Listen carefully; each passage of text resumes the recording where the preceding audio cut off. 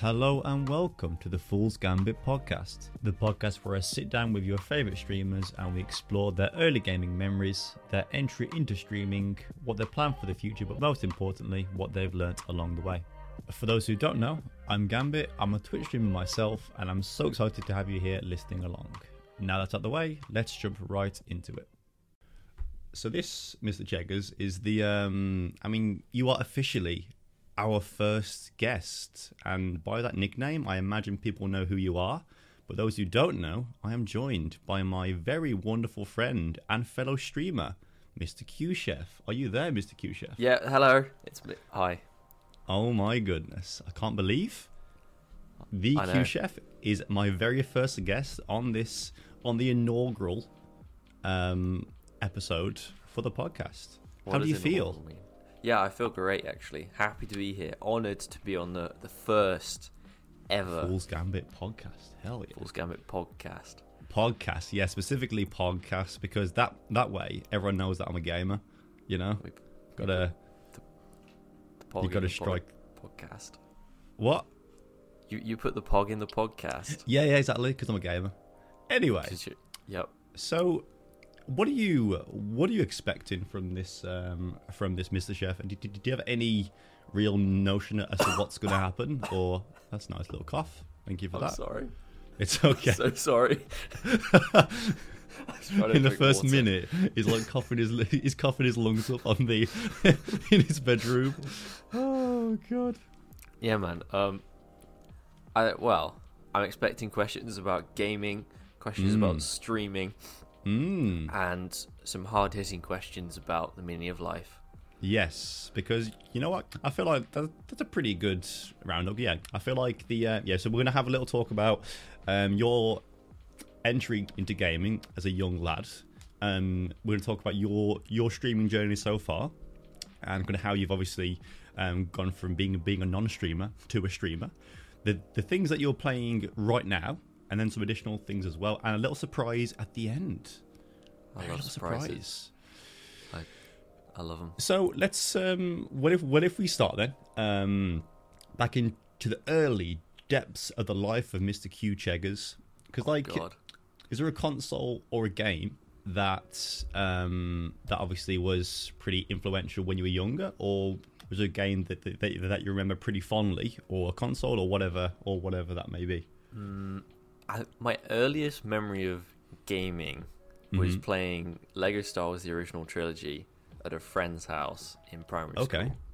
And would that be on like original Xbox or like PS3? This was on computer at the time. I think he just had this disc, and then he lent it to me, and I took it home, and me and my brother played it and completed it, and I think we ended up keeping it for a very long time. Because that sort of shows how far back that is, because that was on like a CD-ROM in a PC. Because did your PC have a disc drive? Mine doesn't. No, not anymore. That's pretty nuts. Because so am I right in saying then that you've always pretty much been a PC player? Well, for as long as you can remember. I had an Xbox 360. God, maybe when I was 13 or something, but that was only for half a year.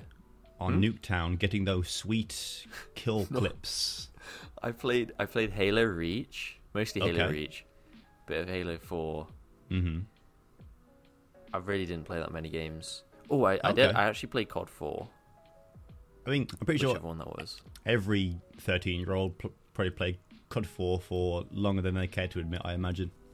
Yeah. Because then there was the whole what was the map where there was like the crash plane in the middle, and I have no idea.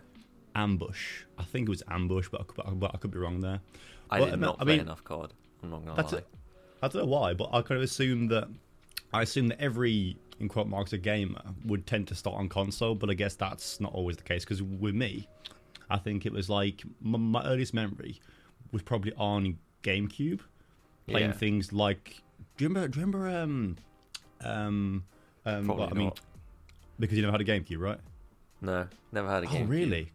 I mean, for those who are listening, it may be it may be for them, but there was things like Star Fox Adventures, and Luigi's Mansion, Star Wars Rogue Squadron, And then Smash, of course. Smash. Super Smash Brothers Melee.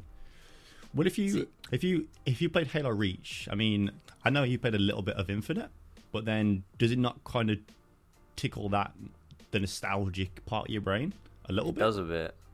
Okay. But the thing is, on Xbox, I didn't spend that much time playing because I only had it for a short amount of time. So my nostalgic memories are more like way back on Lego Star Wars and Age of Empires as well. That's one of the big ones. Because and that was all PC that's as well.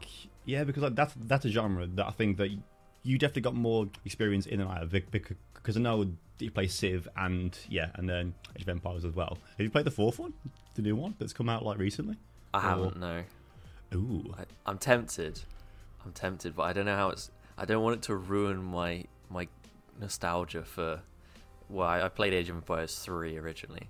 And I mean, I will say that it's on Game Pass, so you can get Game Pass for like £1 for the first month. So to pay like £1, it's pretty. Things are it's pretty good though.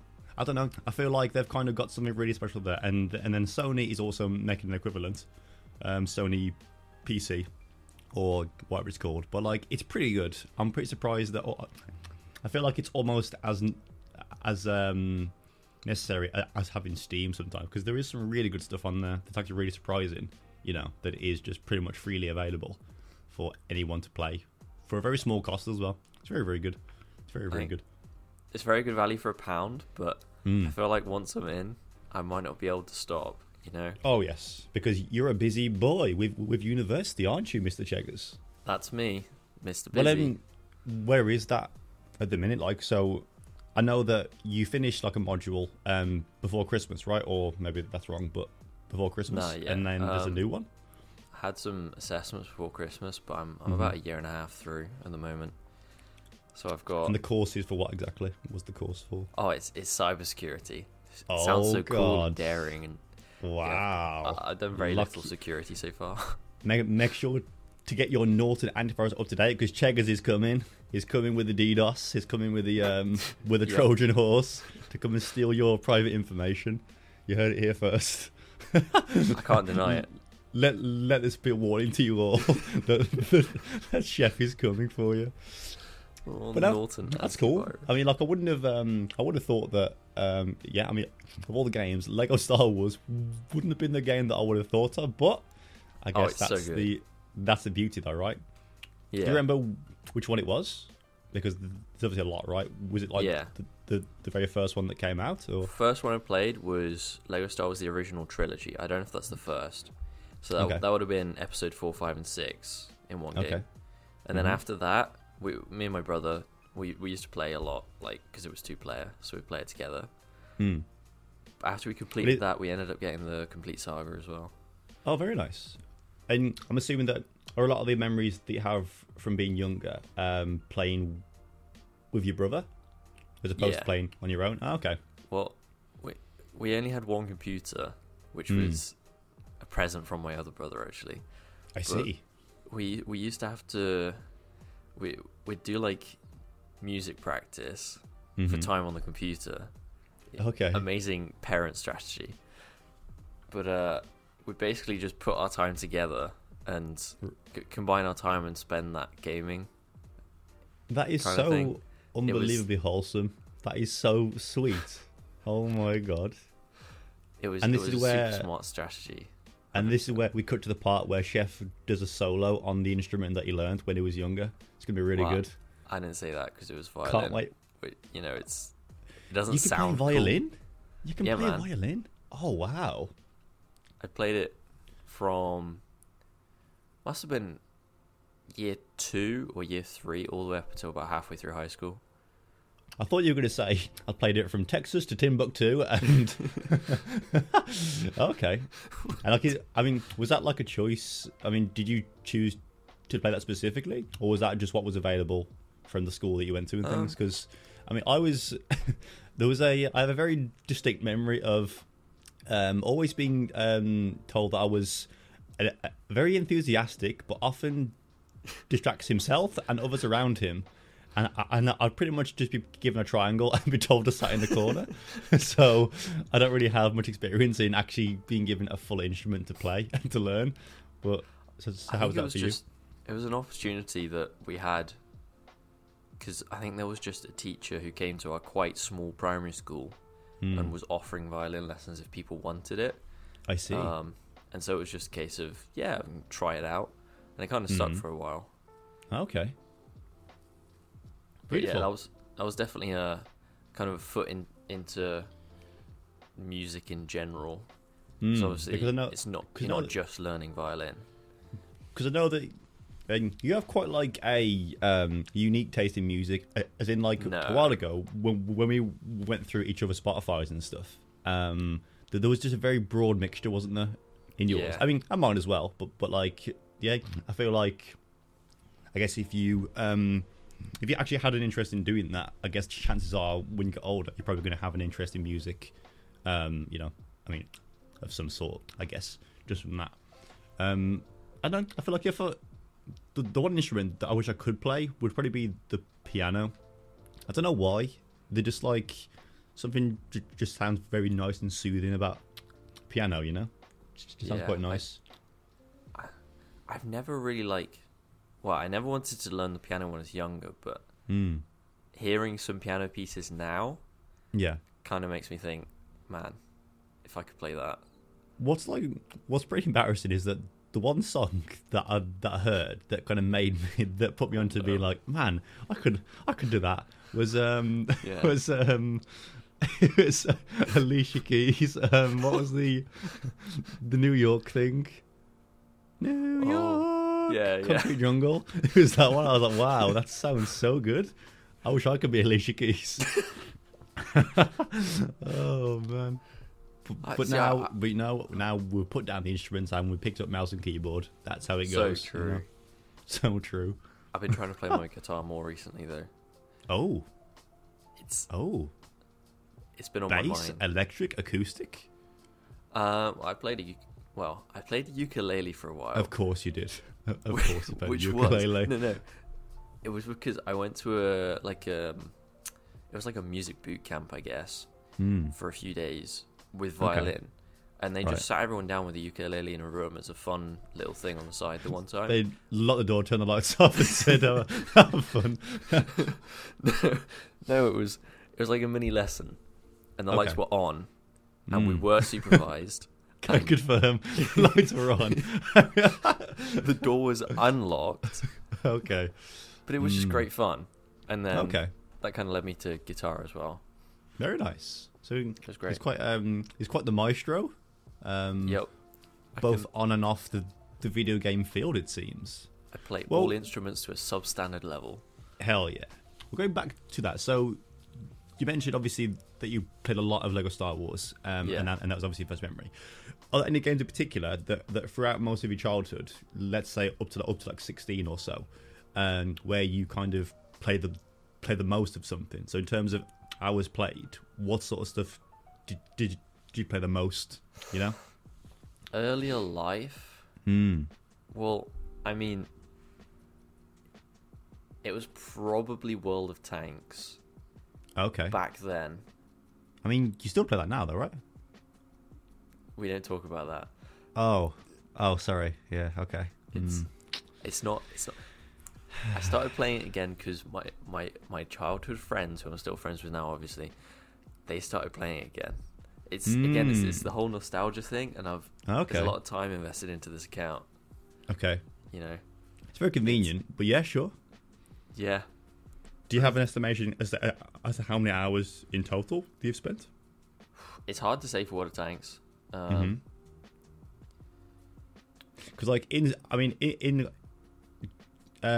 did you have the same Steam account then the way you do now? Because can't you just check hours played in Steam? Or... Yeah, but there was a separate launch for World of Tanks back then. Oh, and was there? I still don't use it on Steam either. Oh, I mean, like, so are we talking? I mean, so what obviously talking, you know, probably in the ballpark of more than 500, right? Probably. Yeah, I'd say easily over 1,000, but probably less than I think. Easily over 1,000. Interesting. But like, what was it about? I mean, why World of Tanks? So I know obviously you said that now it's obviously because you can obviously play with friends and stuff. But of all games, I mean, well, then that being said, there weren't really that many games available, not as much as now. So maybe that was just one thing that seemed to the most appealing at the time. That also looked pretty good. That was free to play, I imagine. Was it free to play? Yep, free to play. Not free to play well. I mean, the old Cheggers motto: free to play, but not to play well. It's one of those games. It's pay to win. It just absorbs your time, right? Yeah. But and then, is there a second to that? Is another game that kind of, or was it pretty much hard in the tank game for most of your youth? It was kind of like earlier on. World of Tanks was, I'd say, the first multiplayer game I played. Okay. And it was always me getting introduced to other games by my brother mostly. Okay. Right. Or my friends, which was kind of how I got into World of Tanks. But then my brother also introduced me to Smite, which is a whole other. God, here we go. I knew this part was coming. Okay, Smite. It was coming, but Smite was a thing. Smite was where my journey through the social circles of the internet began, because before then it was all exclusive. I was playing with friends I knew, friends I went to school with every day. And then Smite introduced me to socializing through the internet and using, I think I used to use Curse Voice. Cursed Voice? What on earth is that? It was Curse Voice was, I think it was partnered with Hi-Rez at the time. Okay. And basically it was kind of like Skype, because I used to use Skype with friends, but then Curse came along and it was, you connect to the people in the game you're in. So it was kind of like voice chat, I guess, but Smite just used had a roundabout way of doing it. Okay. I see what you mean. I see what you're saying. So I made a few friends through that, and it kind of just spiraled from there. I met more and more people. Yeah, I think that's a very like, I don't know. I think that, I mean, online gaming has its problems. Obviously, I know that there is a degree of gatekeeping, there is a degree of toxicity with most games that are competitive, but I feel like I think that doesn't get the credit that I think it does deserve sometimes is the ability for it to actually bring people together who otherwise would never have spoke or never have met. 100%. So it's like, and it's a shame that obviously that there are the negatives seem to outweigh the positives in the in the eye of people generally. But yeah, I mean, just based on that, obviously you've just said that that you've obviously been able to meet and talk to new people and stuff, which is very nice, and I guess that's what it should be about. But it's a shame that gets overshadowed by hackers, racism, sexism, toxicity, and all that, and all the things that come with part and parcel of being in an online game. Well, if you're, I mean, one would say someone who's spent so much time in a game, one would assume they reached a very high level on the rank ladder. Yep. So, could you just take us through the ranks of Smite and then tell us where you, or the highest that you've ever been, please? So Smite is, I think it's similar to most other ranked systems. They got bronze. There's no like copper rank in Smite or anything. So it's just bronze, silver, gold. Gold is average. Okay. Top of gold is like slightly above average. Platinum, diamond, masters, which is top 2%. Okay. And Grandmasters, which is, I don't know if it's a top percentage or if it's top 500 or something. But yeah, I mean, that's the same. Like the very best. That's very similar to Overwatch. I mean, it's bronze, silver, gold, platinum, diamond, Masters, GM, and then top 500. So yeah, it's sort of similar. So where did you sit on that ladder at your peak of gameplay? Well, I kind of had two ranked phases. Back I don't know what year it would have been. Years ago. Back 3 days ago. And back in the good old days. I would have. Well, I was very much a gold player. Okay. My biggest claim to fame was at the start of one season. I got lucky in my qualifying games. At that time, you played 10 qualifying games before you got placed. Okay. And I got placed into gold 1. And obviously, at the start of the season, everyone gets placed lower and then climbs. Oh, it's a bit of a jungle, right? Like it's a bit of a you know. Yeah. So I ended up playing with pro players. Oh, really? Obviously, I fed my brains out, but it was. I was at the time I was very proud of it, and now I look back thinking, that was awful. I mean, did you feed your brains out, or were your movements just too high level to recognise in this era of gaming? You know. I think I was just ahead of the curve. You've hit the nail.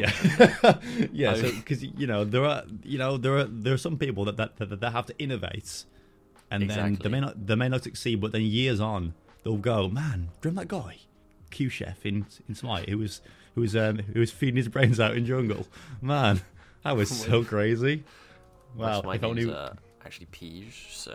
Oh, it's Pige. Oh, I'm sorry. And that's a take on the word pig, correct?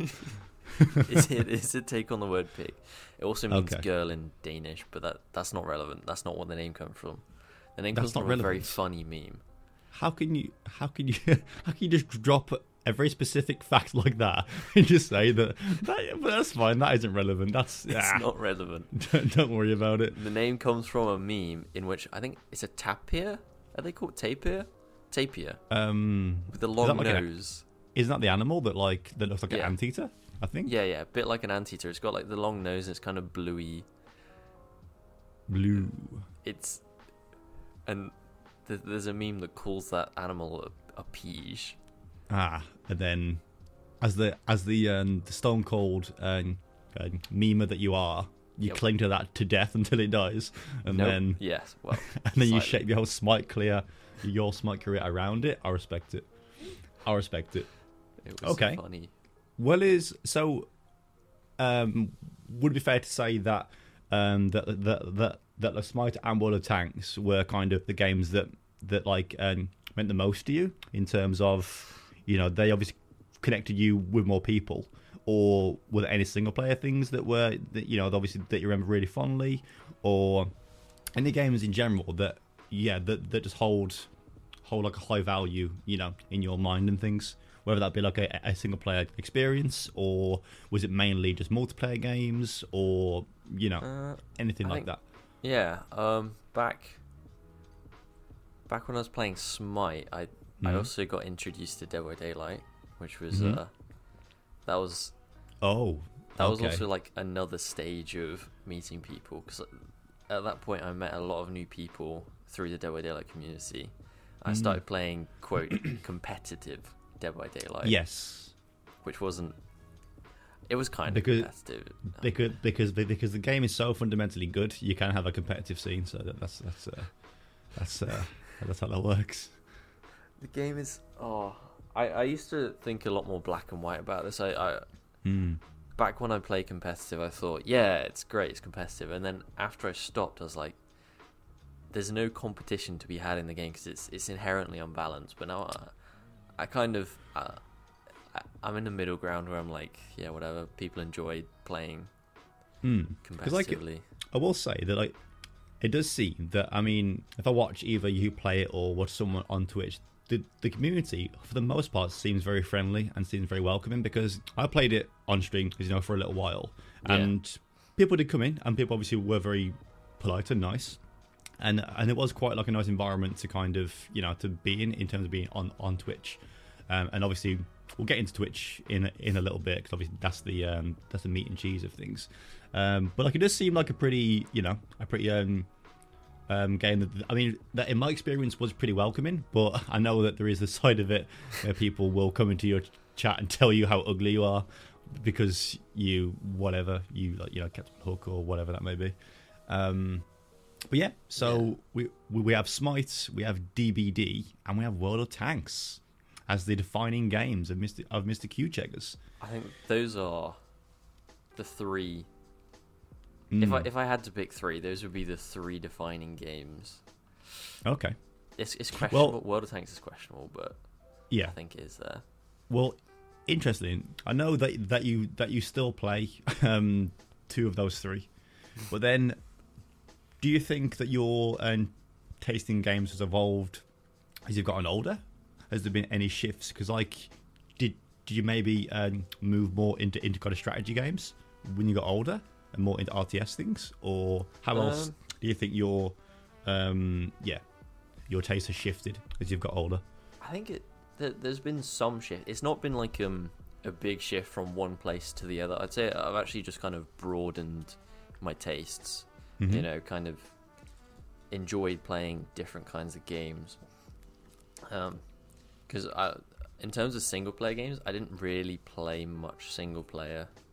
I played Skyrim and Just Cause 2 were my biggest single player games that I played. Interesting. When I was younger, I loved Just Cause. It was so good. It was brilliant. Just Cause 2 because that's sort of like it prides itself on being like a full sandbox, right?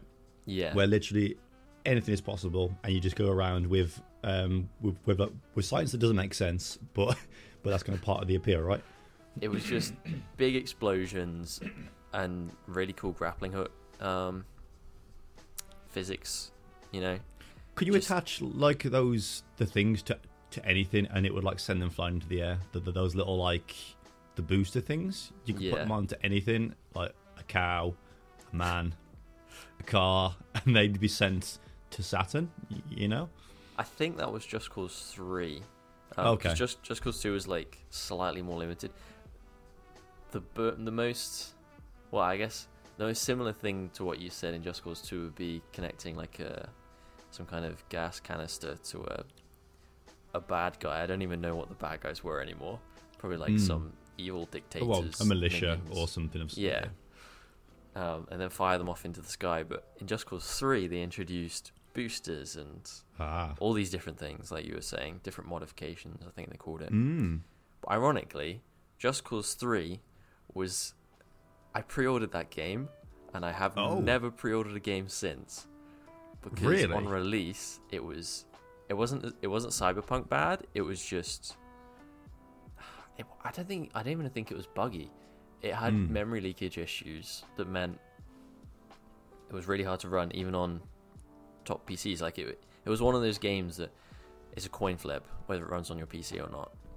Well, that's something that really does confuse me, because I feel like that's an example, and that shows that like it's been a problem even back then. But like I don't understand how.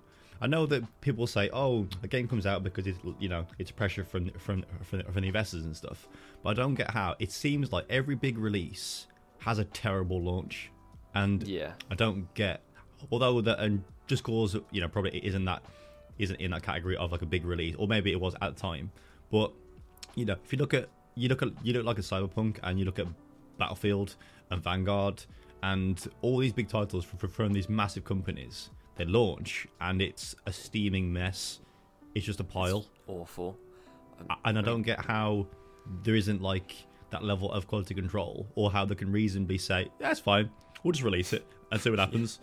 Because then the hemorrhaged money, public opinion goes through the floor, and yet they're just like, oh well, we'll fix it next year, I guess. I just don't get it. It's a bit of a tangent there, but it might be. Well, I think up until Cyberpunk, companies were kind of getting away with it, because the game wouldn't do as well as they would have wanted. Yeah. But they'd still get all the pre-order money, and they'd still have loads of people buying the game. And it obviously it's not their ideal situation. Yeah. But Cyberpunk, I don't know how the lawsuits went. But they had lawsuits, and then Steam was just giving everyone refunds, I think. Well, I mean, I think that the work on Steam, but Sony were like, no refunds here, no. Oh.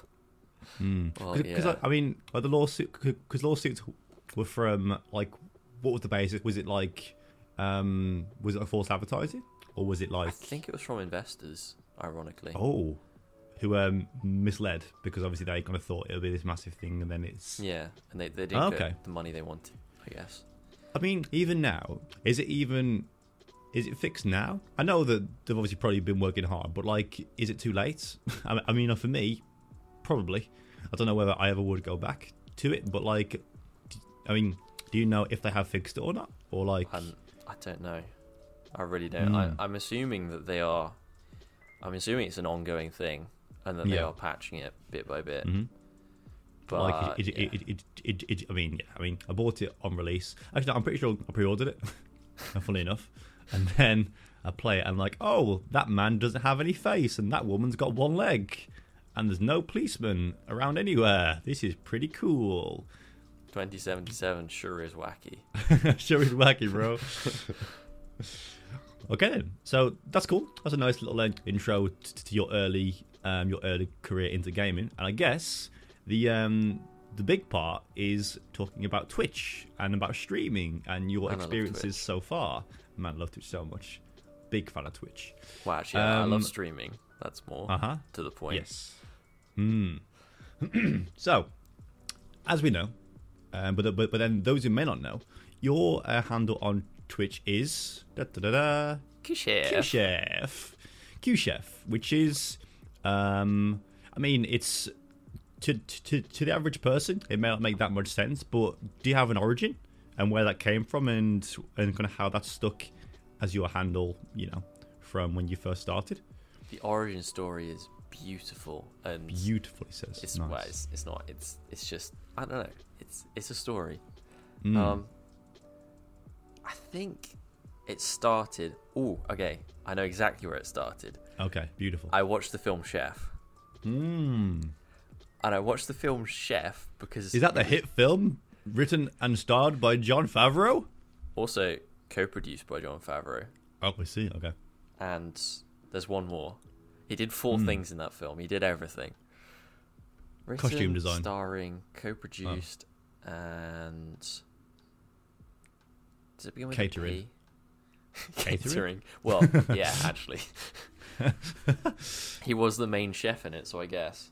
But yeah, I watched Chef because at that time I was watching a lot of the kind of circle of videos from Maximofo, Filthy Frank, iDubbbz, all those kind of, which has unfortunately fallen apart.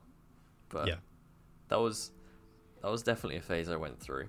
I watched Chef, and it's genuinely, you should watch it. If you haven't watched it, watch Chef, because it's just a feel-good film with food that looks really nice. I can say that I've never actually watched it. You should watch Chef. And I'm very sorry about that, but no, I think I will do, because you seem to be pretty insistent on that it's really, really good. The Fool's Gambit podcast is sponsored by Film Chef. Woo! And then here's our guest, Jon Favreau. Oh, yeah, welcome. Welcome, John. How's it going, John? I thought you were gonna. I thought if I said it, I'd put you on the spot, and then you could try and do a really bad impression. But that's fine. I refuse to try and do a Jon Favreau impression. Oh god, that's funny. I can't even recall what his voice sounds like. So he's like, "All right, my name's John." It's like that, isn't it? Why does he sound like Cockney? Wait, he's American, right? Yeah, he's American. Oh, I see. I'm not going to try that because, I mean, that goes down a path that I don't want to go down. Yeah, American accent's bad. I mean, that explains the chef portion, but there's more. More. The qChef. Oh, sorry, there's more. Okay, sorry. There is more, because I watched the film Chef, and in the film, this kind of goes full circle. But in the film Chef, there's Chef Carl Casper, and I call myself Chef Carl Casper on Steam, just for like, I don't know, it's only meant to stick for a week or two. It's a really funny joke that everyone finds really funny. Yeah. Wait, it's not even a joke. It's like halfway between a joke or reference, or, you know, it's like when you change your profile picture on Discord to your favorite anime character, and then or your favorite hero from British TV, John Cleese, in your case. Yeah, well, that again, I did that and it just stuck. Okay, right. There's a theme here. Yeah. But after Chef Carl Casper, yeah, I started watching Gordon Ramsay, and if you've watched enough Kitchen Nightmares, you'll know that. Oh, yeah. Hello, absolutely. My name's Nino. And so then the name changed to Chef Nino Casper because it was like, combines them. That stuck for a very long time, and then after a while, I just cut it down to Chef because people started asking me, "What does that mean?" Yeah, and what's like, and Chef's or like fine. on average, how many times have you been asked by people online, "Are you actually a chef?" Is that a common question you get asked by random people that do tend to be in voice? It wasn't common until I started streaming. And it's not like super common, but I do get it now and again. It's like, "Are you a chef?" And it's normally people who themselves are chefs or sous chefs or work in a kitchen, and they'll say, "Oh, are you a chef?" And I'm like, "No, not even. I feel like close, I'm letting actually. them down so much. It's like I am sometimes in the kitchen, and I do sometimes cook, but under no circumstances do I consider myself a chef. I do not cook well, and no one pays me to cook. I can guarantee that. But yeah, I mean this morning you told me that for breakfast you had a tin of mackerel, and even now I'm still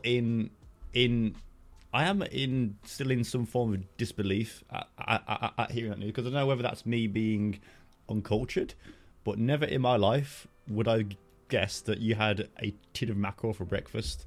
It was a quick solution, and I'll tell you what.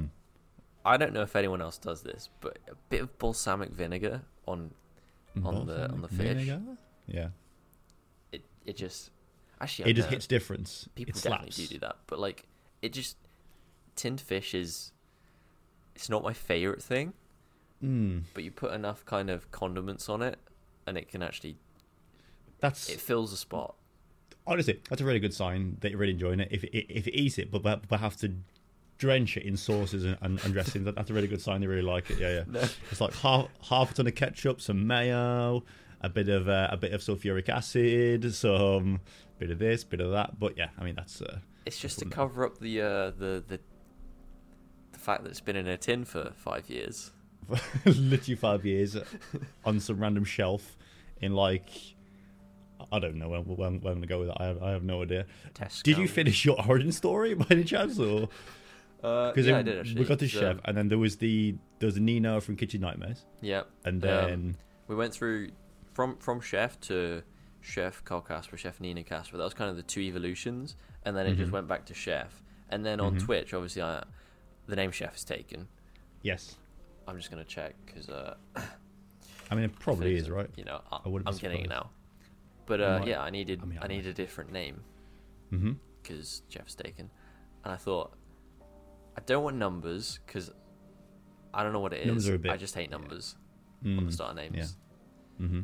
It works. It actually does work for some people, but I just thought like Chef 243 is just a bit generic. Oh God. Yeah, that's pretty bad, especially with like a more generic word like chef. I don't think it works. I feel like the farthest that I go is an underscore. Like I always have an underscore rather than a number every time. Definitely. Numbers just seem like a bit, I don't know, a bit icky, a bit like ooh. I don't want numbers on my username. I guess so. But, okay, so then you had to pick something else, and then you obviously had a different solution. I did actually try underscores as well, but I went through the alphabet. You know, just thinking like D-Chef? No, because D-Chef would have other connotations. I don't know, like F-Chef. A lot of letters don't work. And I'm sure there's a better one than Q, but it's the one I settled on. And I mean, to be honest, I'm looking at my keyboard now, and I don't think there is. I feel like qChef seems to roll off tongue a lot better than what anything else would. W-Chef, because I only take W's. Apart from, yep. Yeah, sure. Woo! It's true. We love that one. It's true. I mean, I've actually heard that you've never ever lost the game in ranked ever. It's that you just never lost. That's also true. I read it in PC Gamer magazine. No. There was a 4-page spread on you last night. I was like, wow. You found that? I did find it. Wow. I did. Man, I do my research on this podcast. Oh boy. I find out everything on the Fool's Gambit podcast. Yeah, you Make do, sure now. Yeah, you do. Okay. And then, so, yeah, I mean, a love of the film / Kitchen Nightmares / picking out a letter at random. And then here we are at Mr. qChef, live on Twitch. I think that's how a lot of usernames, not that specific sequence, you know, they don't all watch a film, but a lot of usernames do just come from... I mean, but the idea of taking inspiration from something else is a very common thing though, right? Definitely.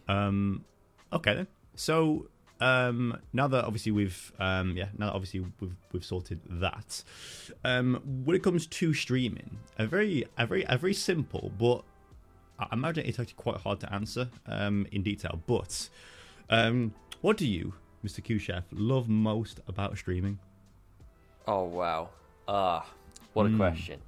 Actually, this is a question that's asked quite a lot, and I never quite know what to answer. I know what you mean. Yeah. The answer that everyone says is, I like socializing, or I like talking to chat, I like talking to people. Yeah. Mm-hmm. And the thing is, that is true. It is. It still feels like a cop-out answer, even if like, it's very true. It's a baseline, right?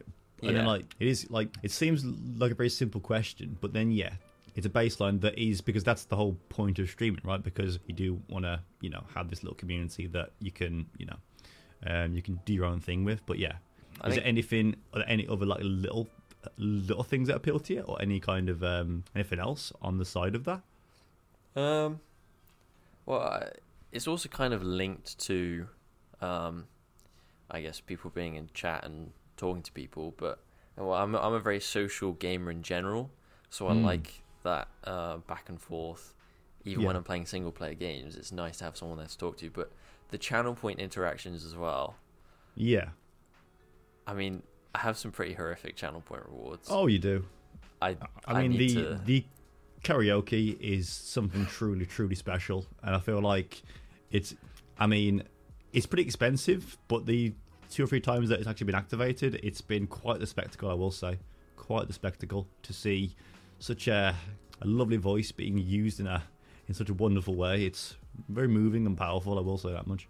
Every time I look at that reward, I think, I'll do better next time. And then every time I'm doing karaoke, I want to curl up into a little ball, and I want to just go lie in a cupboard or something. Like, it doesn't really help that it seems that when it gets redeemed, or the times that I've saw it be redeemed, it's been at such a random time where you could never anticipate that. But then you have to then obviously get out the flow that you are in to sing whatever heinous song gets requested, I'm always caught off guard, because it's like, some days I feel ready, I feel mentally prepared for anything that could come my way. Other days, I just want to stream, and that's when all of the channel point rewards get redeemed. But I set the challenge for myself.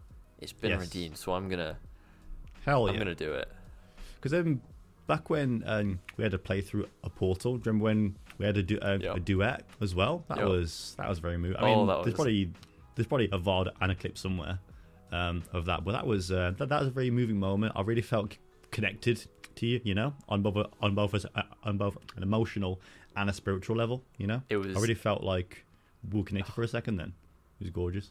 The best possible ending to a co-op gaming session is what song?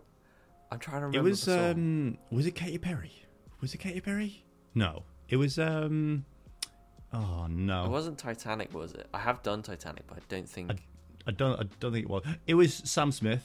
I'm not the only one. It was that one. Just hearing that's giving me flashbacks now. It's like he has a fit in his chair and has to just leave for a second. That was the only line from the whole song that I knew. Obviously, the lyrics are on screen, but I don't know the cadence or the tune, so I'm just kind of mumbling, and then, I'm not the only one. It was so bad. But you knew it, so you carried. But I I agree that obviously the baseline is always going to be having these people that want to that choose to hang out is a very nice feeling. But then having the power to obviously like to set up these interactions and stuff and make. I mean, I feel like for me, it's more about kind of having a space where people can come and be comfortable. And they can forget about like whatever things might be in their life that they don't like, whether that be the work or whatever. They can just kind of come into the chat and they can just have an hour or so where they can just be completely themselves. No one has to be judged, and everyone can just have a good time. Yeah, definitely. Because I know that if we get into mental health into like with kind of streamers, I mean it's tricky, right? Because if you're like a small streamer, like me and you both are, naturally, it's easy to compare yourself obviously to all the big boys, right? Big boys and girls, and then that obviously does have a toll. And I'm pretty sure we've both had moments when we've obviously took a break from streaming because we've just felt a little bit deflated, right? For for different reasons. But like, it's almost like that's a real factor. But then the point of streaming and things that that I think we both love about streaming is the ability that we can help people not feel that way, even if we are suffering a little bit, from being the creator. But Twitch streamers are so selfless. God, I know, yeah, they're just doing it for the people. Oh man, worship us, please. No, I do agree though. It makes me happy, providing happiness or just some form of entertainment for other people, being able to sit there and be goofy, play games, and people because, say, like, it's I almost, enjoyed hanging out today. Yeah, because like it's very much like a game of acceptance, right? And like I feel like I mean, me personally, like when I was in school and stuff, I wasn't particularly accepted. It was like very much a standard British school. So there's a lot of like sporty kids and a lot of kind of wasn't a great school in terms of the area anyway. So like it's to go through that, but then be able to obviously to start this stream and this community and then have and meet people who are similar and don't like shove me to one side or like be particularly horrible. It's quite a nice feeling, and I imagine that's kind of shared by some people who are in who do kind of like who do choose to stop by as well. I don't know whether you've had some experiences with your like schooling and like that was a rough time for you, but it definitely was for me. Yeah. I mean, I didn't really. I don't know. I generally got on pretty well, but I was kind of quiet at school. But you were sporty though, right? I mean, you are sporty now, so I guess that helps. Yeah. I was in the middle though. It was a bit weird because I did running and I played a bit of football, but I don't know. I didn't really hang around with many sporty kids in class, I guess. Okay. I always felt like I was in the middle because I was a bit awkward as well. But then the benefit is though, if you're in the middle, that's kind of the sweet spot because you're like not too sporty that you're in the spotlight, but then you aren't so shy that you get targeted. It's like you're in that that nice little sweet spot. So I guess I mean that was probably, I imagine, pretty beneficial for you. Yeah. But then, like we say, it's good to just have a space where we can, I guess, be ourselves, and then those who want to come and say hello and part of that are obviously more than welcome, aren't they? That's just the, that's the beauty of it, and being able to connect with people from different countries very easily as well, because I mean, I know that we have some shared views, don't we? And I know that there are some people who are from many different countries, which is very, very nice and very, very cool to be able to have like, in quote marks, international reach. But yeah, and like reach, I think it's a very, very nice thing. Is there, like, if you think back, is there anyone in particular, whether that be like a YouTube creator or Twitch creator or whatever, that inspired you or had an influence in you streaming and things before you started, or was it just you making that conscious choice of, I want to give this a go? I think in terms of people specifically, I mean, in terms of personalities, I think that's fine. There was lots of streamers that I don't think I used Twitch much, but I'd kind of see YouTube highlights, and I always thought I wanted to do YouTube or Twitch or something along those lines. Okay. But I don't remember any specific inspiring moment from, say, a content creator on Twitch. Because earlier you mentioned like Filthy Frank and iDubbbz and stuff. Yeah. But I guess that isn't necessarily family friendly content, or that isn't necessarily like Twitch appropriate content. But like no. But like, was it more like just like the thought of kind of seeing them be themselves that may have had an influence? Definitely. That may have had a And I think it was seeing a lot of these. I kind of go to a few different streams, and I'd think, you know, I like that. I wasn't necessarily inspired. I didn't want to be like this person, but I wanted to kind of experience what they were experiencing almost. And in the way that, you know, sit down, they game and they chat and have a good time.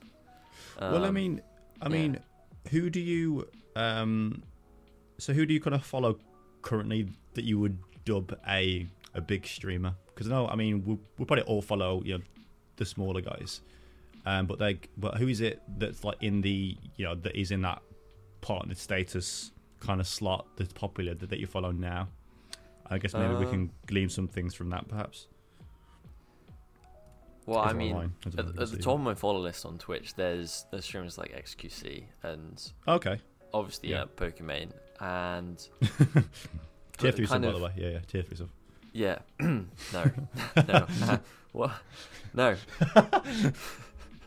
But I'd say lower down is probably the middle ground of like partner streamers that you still personally connect with on some level. Because XQC is like, you go there because he's a bit funny and the chat's going wild. Yeah, well, it's always because I mean, when you get to that level, how do you keep up with, I mean, you don't keep up with chat, do you really? You don't ever, because obviously that's just constantly going, isn't it? There's no way you can keep track of, you know, of individual things in his chat for sure. But yeah, it's pretty mad how when you do get to a certain point and there's like multiple hundreds of thousands of people watching you, you know, it's just pretty nuts to think that's actually a a daily thing for him. It is. It's completely nuts. But I think it's a different kind of appeal between on that side of Twitch compared to the kind of partner streams. I mean, Limmy's one of the I know that you're a big ones. fan of Limmy. Yeah, big fan. But Limmy's someone I've watched on YouTube and then the actual Limmy show as well. Yeah. I don't think that was before he started streaming, because it was before I found him on Twitch, but I'm pretty sure he's been streaming in some form for a long time. To be honest with you, I actually wasn't aware that it was streaming until pretty recently. I had no idea. Yeah. And the reason I did was because I was in your stream, and on the qChef people also watch, he was there. I was like, oh, no way. As if he's actually on Twitch. Yeah. It does seem like there are people who are making that switch over. Like, you know, what's his face from The In-Betweeners? Yes. Something James Buckley? James Bucky. I think it's something like that. But yeah, like obviously, like he streams a lot of kind of CFDs and stuff. But like, it's pretty cool to see people, obviously, you know, that are shifting over from pop culture and stuff, and from different, you know, Soulja Boy films and TV shows, and Soulja Boy, exactly, and then Snoop Dogg. Yeah, I mean, they've seen the appeal. I guess they've either seen a business opportunity, or they've just, I feel like in the case of Completed It Mate, I think his name is on Twitch. Yes. In between his fella. It does seem like he does it because he enjoys it. Well, yeah, but also I mean, it also is a business move, right? Like, it is just I think so, yeah. business move. Yeah, it makes I mean, sense. that isn't to discredit him, because obviously he's obviously just he's using his popularity to diversify and try something else, which is fine. It's well-earned popularity through through being the funny man with the funky haircut and the sexual innuendo after every sentence, you know. Yep. Okay. Cool. Yeah. So I guess like it's so there aren't necessarily people in particular, but like it was just the idea of kind of seeing people being completely themselves, and then obviously combining that with a love for gaming, and then here you are on Twitch. Now here's probably the big one, Chef. Here's the big one, the juicy one. What, or if you could have a conversation with your younger streaming self. So this is the qChef that's been streaming for a week. What advice do you think you'd give your younger streaming self? Because there's a lot of hurdles, right? There's a lot of hurdles, a lot of kind of barriers that are hard to overcome. But yes, but what would be the cliff notes of that for you? I think, ironically, some of the most, not the only advice, but some of the most important advice would be kind of not specific things to do, but just, relax a bit and accept that right now the stream is not in the ideal place in terms of, the setup or anything like that. Yeah. But bear that in mind and just keep focusing on improvement, because it is an ongoing thing. You're always trying to think of new ways to up production value or just add a little something. Yeah. And with that in mind, continue improvement, but also try and chill out a bit in the now, when you're just sat there. Because like initially, like I said earlier, it's easy to look at big streamer number 3 and see he has 17 screens, he has 250,000 people watching him, and that's obviously and that is every day. But then when you're sat there and you do kind of sort of see it as that being completely unattainable, but it isn't about getting to that point as soon as possible. It's about actually being a streamer, because I mean, ideally everybody wants to then get to that point, from the off, because then that will make life so much easier, because then you could stop doing your day job and just and just kind of stream all day. But then it's obviously I agree that it's definitely a process, and it's something that there isn't really a point that you win, right? There isn't an end goal for stream, because like you say, it's an ongoing thing, and it's like, well, okay, how can I add this? How can I make this more interesting? How can I make this person feel more welcome? How can I up the value of kind of how things look to people that are watching? And it is that constant battle, and this is probably why, because there is so much stimuli and so much to think about. That's probably why people get so disheartened after a while, because they're like, man, I've been streaming for 3 weeks. I've got a viewer, and it's like, well, yes, because that's the unless you can either have a history outside of Twitch, or you can market yourself amazingly, then you are going to have that struggle, right? And I'm pretty sure in our cases, we definitely have, we started from pretty much nothing, right? And then just naturally, people have gravitated towards us. And that's quite a nice thing, to know that just by being ourselves, people have, opted to pop in every stream and say hello and stuff, and be part of, this ongoing project. I think the biggest thing that helped me on early pre-affiliate was just friends. It wasn't like an instant 14-day affiliate or whatever. I think you have to be streaming for 30 days anyway, but it wasn't an instant affiliate. It was just the friends being there and chatting and being like, yeah, go Jasper, because I had a few people who are really supportive, and for that, undying gratefulness, gratitude, undying gratitude. That's the one. Because that was what got me, in terms of, I guess, Twitch status. That's what got me off the ground, but also in terms of mental kind of mentality and confidence, and yes, I can do this. Yes, these people are here. you always think, are they here because they're my friends, or are they here because they like watching? Oh, yeah. But 1,000%, yeah. At the end of the day, they're there because of you. Either way, they're there because of you, and that should mean something, I think.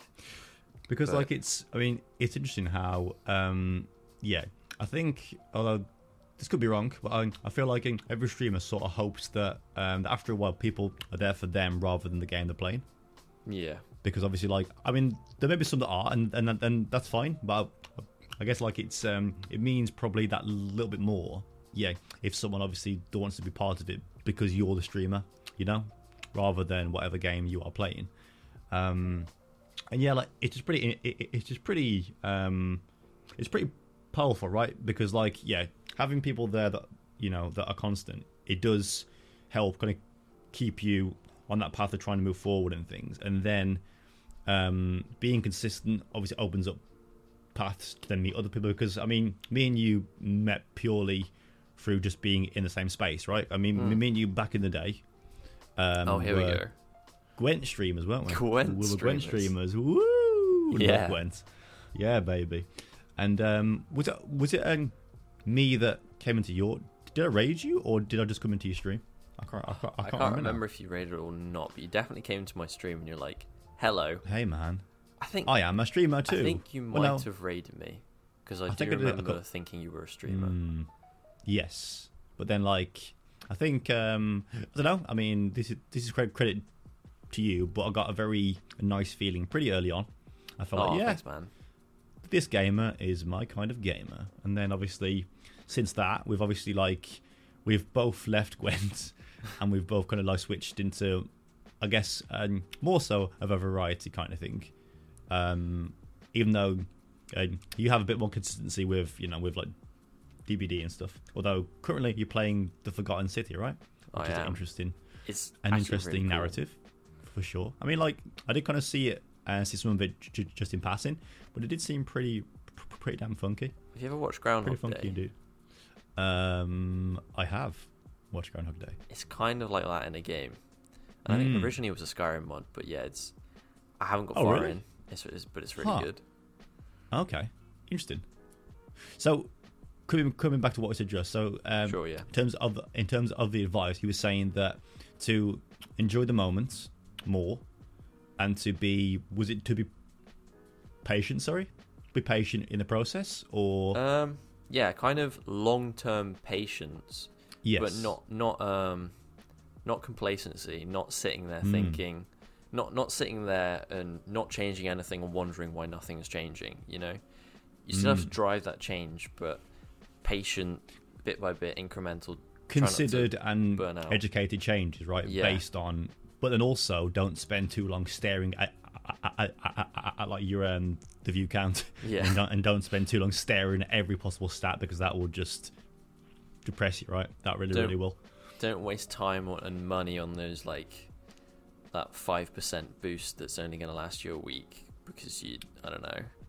And even though the shortcuts of buying followers may seem like a good idea, but for the love of God, please don't buy followers. Don't go to the notafake website.ru /bigfollows.com. Bigfollows.com. Yeah.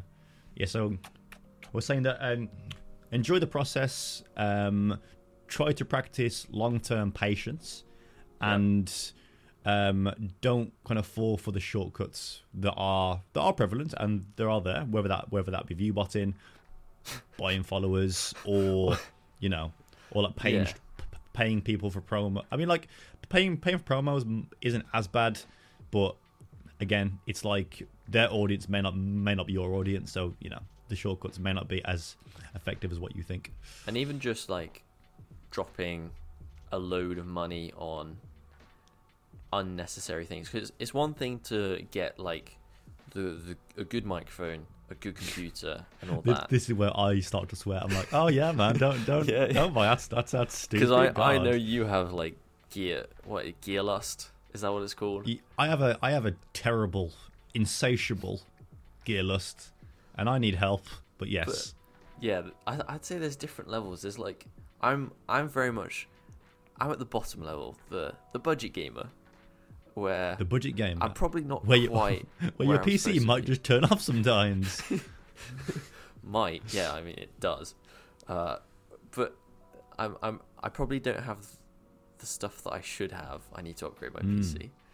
Yeah. And then I'd say there's the healthy middle ground where it's like, you know, you don't overspend, you don't underspend, but that's like perfection, you know. No one's quite there. Yeah. And then there's above that, there's probably like, you know, you overspend a bit on PC, not necessarily overspend because you still use it, but it's not the most efficient hardware usage. True. And then beyond that, there would be like, you drop $3,000 on a streaming PC, stream 1 day a week, and then get upset, and then weeks. Isn't it? Yeah. Well, okay. Well, interestingly, so let's say that if someone obviously is looking to, you know, to then take their stream to the next level, what do you think are the three upgrades that should be thought about first? Because I mean, I'd probably say that one would be a webcam, I guess, maybe, because I know that there are people who obviously don't have a face cam. Yeah. And maybe it does depend on the game you're playing, but would you say that a webcam is probably the in that kind of top 3 of things to upgrade or to buy if you haven't got one? I'd say, and then what else, you know, what else would be there, do you think? Webcam's one of those things, like, people have found success without it. You don't need it, but it can... people like to see... It just adds something, right? Yeah, it really adds something, yeah. And then what else do you think would also be in that slot? Or the 2 things? We're talking just hardware upgrades? Yeah, let's say, well, no, I mean, anything really, just like general upgrades, you know. Actually, dual monitor is, you have to. There is no, or even, I'd say kind of, it's less ideal, but you could have a tablet with chat on it. As long as it's accessible at all times. You can have Streamlabs on your phone, right? And obviously have your chat. But yeah, I mean, so yeah, webcam, definitely 2 more than 1 monitor, because you need the real estate, right? I mean, at least 1 for the game, 1 for your software, and any additional stuff that is plugged in. But that, to that, I didn't even think of that, but yeah, that's probably a big one for sure. That's probably not even a level up thing. That's just like a baseline vital. More than 1 screen, ideally 2 monitors, so you can quickly access things. It just opens up so many more avenues, right? For just having space to do things and add more. I mean, like, if it comes to things like a Stream Deck, I wouldn't say that's necessarily essential. Probably not really. Yeah, that can more of a be luxury, done right? Software, I think. Yeah, I mean, yeah, or like, well, yeah, that's true. What about, I mean, how important are we saying that sound is? I think sound's pretty important, personally. Yeah. I'm a little bit of an audiophile of sorts. They do say, don't ask who they is, that, you know, when you're watching a video or a stream, sound is the most important thing. Because... Especially if you haven't got a face cam, then even more so. Oh, yeah. Because... if there's no face and you're like, hey man, you guys, then, you know, it's obviously it's definitely not the greatest thing for sure. But yeah, but then that also doesn't mean go and spend £400 on a microphone. Yeah, that's most kind of things that USB are perfect, and then with some very basic sound software like Voice Meter that's free, you can, you know, equalize your voice, and obviously you can make it sound a little bit better. Like that, but yeah. So are we going to say that the top 3 are going to be a webcam, more than 1 monitor, and then some sort of sound solution? Any honorable mentions for hardware, maybe, or for like PC hardware, or? I'm looking around at my setup, and honestly, I'm trying to find things because I mean, headset isn't really that important, not unless you play a competitive game where sound is important. As in that you hear. I guess PC hardware, I think now PC has come far enough that you don't need to spend a lot of money to get a good streaming PC. You really at least don't. To start anyway. Because I know that you're a tinkerer, right? You love a good tinker. Yep. I guess like you can, I mean, people's obviously, they spend multiple thousand. When if you either get parts yourself or... you know, obviously just kind of build it yourself. You can save money while also having a perfect machine, for Obviously, streaming at a decent quality. It's a lot harder now with all the prices, but oh yeah, I mean that's a terrible shame. I got my graphics card as well, and my CPU for £100 each. That's pretty insane, actually. Maybe they were second hand. Maybe there was a slight risk around there. But I mean, by and large, though, you've not had that many issues, right? No, not really. By and large, my main problem at the moment, I think, is motherboard related, and that was brand new. Yes, it was just a bad choice. So, okay. I mean, it's not really been the second hand. Things though, we say that, but then that's another hurdle in itself. Is if you are going to save money and you do have to build it yourself, it's knowing how to do that and the pitfalls. Because I'll admit, I haven't built my PC because I'm too scared to. I had like a build like from PC Specialist, but like it's something that I probably should do, I guess, so then I can like upgrade in future, when I can, hopefully at some point, get my hands on 3080. But I don't know whether that'll happen or not. But then I think with like even just by people like what's his face on YouTube, the IT PC man, who's very popular. Linus Tech Tips. There's a few. Big fan of Linus. Probably the most well known. I feel like he definitely kind of gave me the intro that I needed, I think. Yeah. Into what components do what's most important. And if I had all things in front of me, I could probably have a decent go at building one. Or because I've just kind of spent some time just watching him. And then obviously, just trying to kind of get a bit more clued up on how to PC, how to build, how to not blow your brains out with some kind of electric shock. Blow your brains out. Well, yeah, that's a bit much. I think you probably the only actual damage you can do to yourself is by opening up the power supply, and you never need to do that anyway. I mean, you could also like fry your whole system though. Yeah, but that's not damage to yourself. That's damage to your wallet. Yes, and that's not fine. Nowhere near as painful, I guess. Woo! Yeah, I well, think... like, go on. No, go on. No. No. The best gateway to PC building is the simple things like changing a graphics card. Yes, because like taking away like the mount that holds it up, and then obviously having to take it out, clean it properly, and then put it back in. A graphics card, it's very simply mounted inside a PC. Yeah. It's just, the older graphics cards, they wouldn't have even had a power cable going in, or like the less powerful graphics cards. But obviously now it's just take a cable out, work out your mounting on your case, because some of them have screws, some of them have like a little plate that like sits underneath it to like hold it up. Some of them seem to be held in with prayers and the word of the PC gods, but the word of the Lord. you pull it out and it's done. It's there. It's just a slot that and all of a sudden, like in the same way you would like with a cartridge for like the N64, you literally just kind of you give it a wiggle and then you put it in.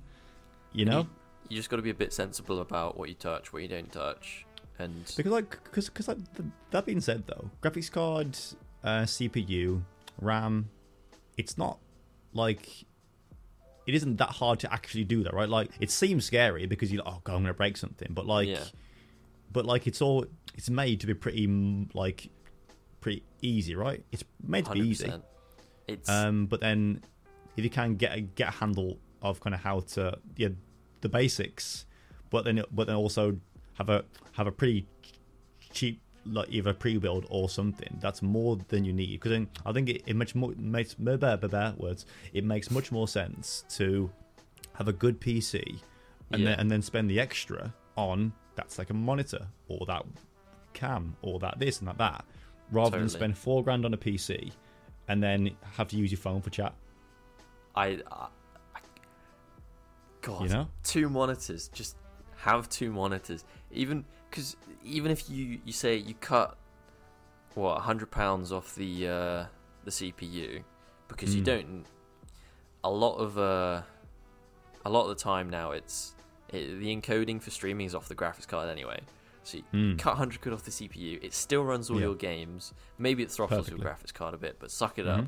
Get that second monitor. Even if it's a cheap £100 second monitor. My 144 Hz main monitor cost £80. Okay. You can find these deals. It's possible. Yeah, for sure. But the second monitor doesn't need to be depths fancy. of eBay and AliExpress and Wish. I got my monitor from Lenovo.com and I used some wacky discount code. Interesting. I don't know where it was from. It was like some kind of student discount, and I was a student at the time. I have to check that. I have to verify that with Lenovo. Oh yeah, I'll give them a call after this stream because this stream actually is sponsored by Lenovo, so I'll have to give them a call and verify that. Yeah. I was a student. I still am a student. No one got scammed. Actually, very nice. Maybe I wasn't a student when I got it. I feel like that's pretty. I mean, all around, that's pretty solid device, right? I think that's pretty good. Yeah. Now, draw the focus back to yourself, Mr. Chef. So, yes. Talk about me. We've just got into a new year, as you know, 2022. Do you have anything specific planned for this year for stream, or do you have any goals in mind with things you want to improve? Are there any things you want to focus on in particular? Any avenues you want to branch out into, whether that be YouTube, TikTok, or whatever that may be? What do you mean? I have a YouTube channel. Haha. You do? Gets regular uploads. Haha. And you've unlisted all your videos. I'm pretty sure mine are still there, great ones, and they are so bad. They are so bad. My goodness. I'll keep them there just for the history, but I'll keep them there just for the history, but yeah. I had a YouTube channel when I was 14, maybe. Oh. And it was awful. It was what you'd expect from a 14-year-old. Let's put it that way. Yes. I think I used something called EasyVid because this was before OBS. Was it with a Z by any chance? Like easy with a Z? Yeah. Yeah, sorry. Wow. I said that in the American way. It was EZVid. Oh, Jesus. It was... Okay. But that was the time where you'd spend hours searching the internet for anything that wasn't Fraps to record your gameplay. Because Fraps cost £20.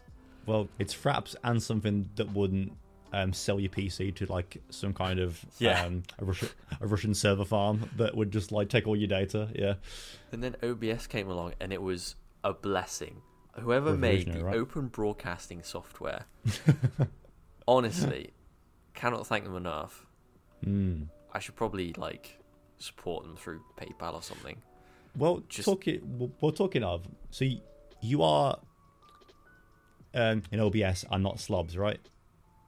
Yes. You're in OBS, okay? Because I've also made the switch to OBS because of how terrible slobs. Oh, it was so bad. Has been more so, for obviously their conduct rather than the software itself. Outside of that, but it has obviously the aesthetic and the look going for it. But OBS, as I've found recently, is just so much better. Does it look as sexy? Not really. But is there so much more you can do? Yes, so much more, and seemed like quite a nice company. From what I can surmise, but yeah, big fan. You can tell when something's been built for functional things, and it's got all of these plugins that other people have made. And if you've thought of something that you want on your stream, chances are someone else has thought, "I want that." They've made a plugin for it, or it's already implemented. Literally, and it's brilliant. Because if you get that many people who are willing to make stuff for it, that shows how much how much it is it's loved across the across the PC streaming scape. Thank you, Mr. John OBS, for making this beautiful piece of software. Do you think he has an OBE? John OBE OBS. That's OB. terrible. I hope he does. Do you think he plays the? Do you think he plays the oboe as well? The oboe, OBE, OBS. Come on, you can think of one more word that begins Aubergine? And big fan of Star Wars. Obi-Wan Kenobi's. Oh, yeah. Oboe, OBE, OBS. Nice. Thank you. Thank you. Okay, yeah, so, sorry. back to you. Genius. Anything planned for the future? For this year, what does Mr. qChef want to achieve in 2022? I got talking about YouTube. On his streaming career. YouTube is always in the back of my mind. And honestly, I tend to not have like strict plans because if I don't hold myself to them, it causes me immense pain. You feel physically sick and want to just leave. Yeah, I feel disgusted with myself. No, but I try not to put the pressure on myself, and I try because when it's something I kind of what's the word, recreationally enjoy. You know, I don't want to such as marijuana and alcohol. No, correct. That is untrue. False. Okay, fair enough. Right, okay, that's not what I meant by recreational.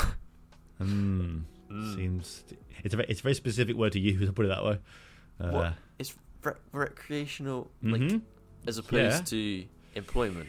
You know? Yes. Yeah. Definitely. Yeah. Thanks, man. Yeah. No worries. You're welcome. But yeah, I don't want to be always forcing myself to grind, but I also do the complete opposite end of the spectrum. I make zero plans. I just kind of have these things in my mind that I kind of want to do. So YouTube, always there, always in the back of my mind. Yeah. I just need to find.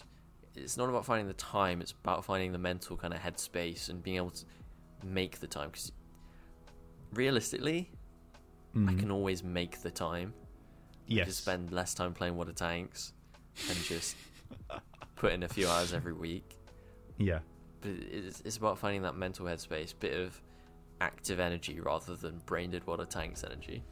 Yeah. But yeah. Because I guess we just naturally tend to go towards what's the most comforting thing that I can do, not necessarily let's be uncomfortable for 2 hours so we can actually do something that's going to be productive. But that's the paradox, right?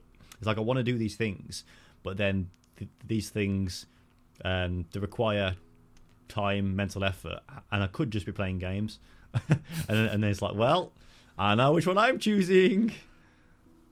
It's always that tough conundrum, and I think I've been trying to move towards doing the uncomfortable things to get to where I want to be, and a lot of that's been kind of manifesting through running, because right now it's tipping it down, and the last thing I want to do is put my shoes on, go outside in a t-shirt and shorts, and get soaked to the bone.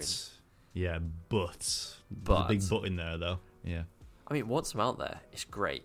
Because I'm moving, having a good time, enjoying the woods.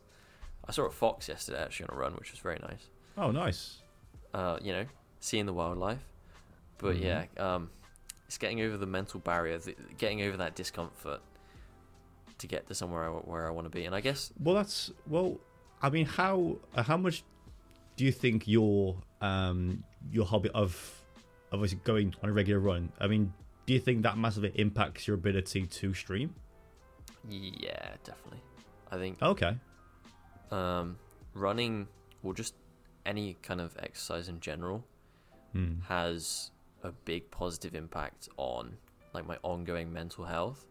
Yeah. Just in terms of feeling good day to day. Obviously, life's always up and down, but that consistent kind of baseline that you can just normally be at, and I don't know, it's just good for the old sack of grey stuff in my head. Yeah, like it seems to kind of be, I mean, if anything, it's a practical example of doing things that are uncomfortable, but then afterwards you feel great, and then I guess you can begin to apply that with, like, can I kind of make a video for YouTube, but then afterwards I'll feel amazing, and that's the same as going for a run, right? In the in the wind and rain and stuff. Once you got it uploaded, I guess, it's out there. See, that's something that I've got to be better at. I feel like I don't really get enough regular exercise, to be honest with you. I go for a walk every now and then, but I think I could probably be a lot more proactive with that. But then it's like with something so like static that is streaming, it becomes more important to be active when you aren't doing it. Else you kind of just turn into this hunched over goblin man looking at his keyboard, just making noises like, because like yeah, I feel like if I could maybe install that habit, then that could inspire the habit of, you know, maybe also branching into YouTube. Because I'm trying to branch into TikTok, as you know, and things are going pretty well. And here we are on the first episode of the podcast. So it's, but then you're right. It's very, very hard to obviously, you know, to maintain that motivation. But then we both know deep down that applying ourselves now, we'll probably thank ourselves later, but it's hard to do that because you're like, nah, I'll just do it tomorrow, I guess. I'll just do it next week, or I'll just start next week. But yeah, I think that's the thing, right? Also links in a bit to the whole original topic, which was goals for 2022. Yeah, it's not 2020, even though it feels like it should be. True. Goals for 2022 is kind of still pursuing that, do the uncomfortable things to get to where you want to be. Yeah. And it's... Because, like, so are you sort of hoping that this becomes your full-time thing, or are you not really thinking that far ahead? I think it's a constant hope in kind of the back of my mind, in the same way that I hope to have a happy and fulfilling life kind of thing, you know. It's one of those things that you're constantly working towards, and I don't know, I don't get heartbroken if tomorrow I don't make it big or whatever, or I don't make it big in a year. It's just something I'm aiming towards. But then that's definitely something that I think has come from being on Twitch for a certain time, because you do, I think, learn to accept that the more you're on Twitch, that like it isn't going to happen unless you are in a very small minority of people that do just explode overnight. But yeah, I think initially, because you haven't had that exposure, it's hard to imagine that. Whereas after a while, you're like, okay, I'm part of this grind now. I'm part of this hustle. So let's just get to work, right? And let's just kind of keep on in our lane. And then should our time come, we'll be ready for it. No? And also just enjoy it now as well, you know? Oh, yeah. It's keep that hope, keep that, I guess, ideal.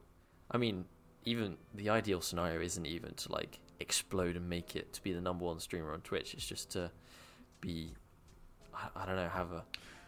Because that's interesting, because I think that, like, because you could very easily be a full-time content creator and not ever get to the level of XQC. Oh yeah. Could, like, but I think people, they see that as the 500,000 people watching. They see that as, okay, I have to get there. When in reality, you probably don't, because if Twitch do end up changing their like policy on the cut that live streamers get, there'll probably be a lot of streamers who are on the borderline that can go full time. And even then, like, I imagine if you took like the average salary and then, like, you know, divided it by the amount of Twitch subs, it's going to be nowhere near what XQC gets, and that's fine, because that's, if anything, that's a bit of hope that you don't have to get hundreds of thousands of people watching to live, you know, a career as a content creator, especially if you have Twitch and YouTube and TikTok and a podcast and you know, and all these avenues. I think it's a lot more possible than what people may think. But when you're in that early stage, it's like, man, look at all these good streamers. I guess I better sell my PC and just go and work in Argos again. You know, it's like, but yeah, very attainable, or a lot more attainable than what people realise. But also, that doesn't mean it's easy, and that doesn't mean that it isn't a struggle. But that's the game we play, Mr. Chef, isn't it? That's the game we play. And also, the other thing to bear in mind is, I'm not throwing everything away for this one bit of a streaming career. I'm also studying, you know. I enjoy what I'm studying, and I have other things going on, like running. Yeah. I have other options, and I have other things I enjoy, and so I do streaming because I also enjoy it. You know, it's not my last ditch that's effort to make big bucks. That's something that we haven't actually said, which is surprising. That, like, there is a chance that you will start to stream and you will not enjoy it. Yeah. like it's because I think that there's a fine line in between wanting to be a streamer and enjoying the idea of being a streamer, because there is a chance that that you could think, okay, I'm going to do this. You start it and you hate every second of it. Yeah, which is unfortunate, but I think that does happen pretty often. And I think all the advice and other things that we've kind of said based on our our thoughts, things, the number one thing is probably to just enjoy it, have fun. It isn't like a job at the minute, so just enjoy it as just a pastime that you can hang out with some people sometimes, playing games and that's another one, playing games that you enjoy. Don't play, like, you don't have to play the most popular game, because chances are whether you play Skyrim, Valorant or whatever, there will be an audience for you 1000%. Twitch, although it has its flaws, the one thing that it does have is that in terms of the directory, it has probably the most people in one place for all these very these very different games and categories. Yeah, so many different things you can do. Yeah, and there's no limit on that. And if there is something that isn't as big, then as a creator, you could be the person that does make that thing big that isn't currently big. There's no reason why you couldn't be like a driving force, in a new thing or something else. But yeah, definitely having fun and paying close attention to playing stuff that you want to play, not the stuff that gets views, because that's probably a very an upsetting and a sad life to live if you are forced to play things that you don't really like, because if one thing is going to kill your motivation, that's probably going to be it. Yeah, you want to do it because you enjoy it. That's the whole point. That is the whole shebang. You're not going to suddenly get to somewhere where I've reached this follower goal, I've reached this sub goal, now I can start enjoying myself. Yes, because like if you like literally gone your whole career playing Call of Duty Vanguard and then you switch to Minecraft, chances are you're probably not that's not going to be as easy as what you may think. But then that being said, if you're a personality rather than being attached to the game, then that may be a bit easier.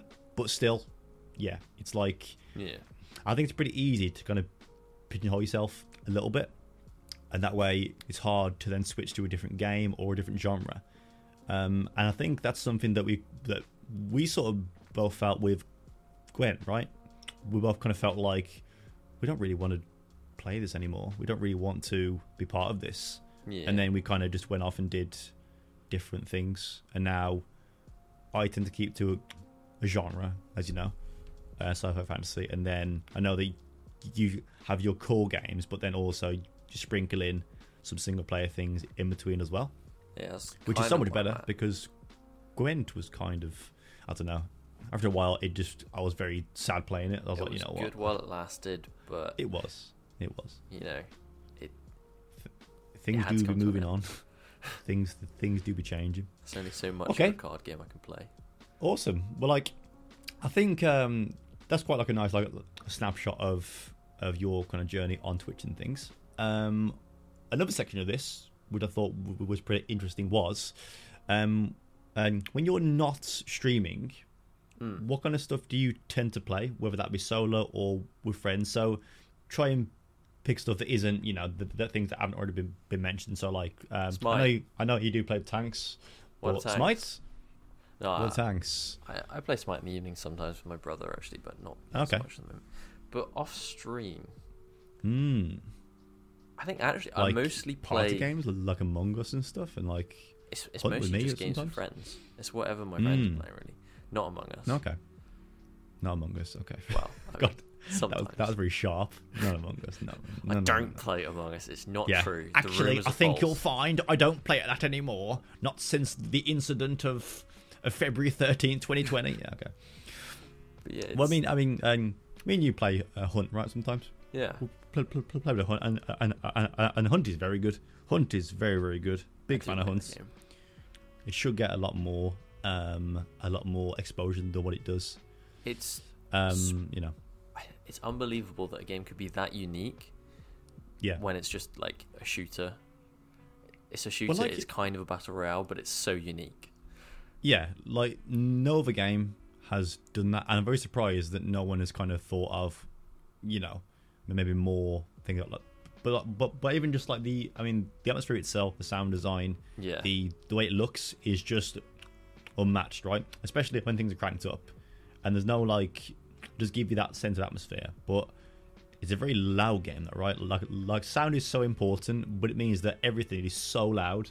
You can hear like someone 3 miles away opening like a Mars bar in a tent, and it's like, oh, there's one person 3, 4, 5. He's got a carabiner, Deadeye, and a pistol, and a firebomb. It's like, woo, woo. Or you hear a dynamite fuse going off from, that's it over landed there. on my toe. I'm dead. Great. You are dead and now deaf as well because you had your sound cranked off. Yeah.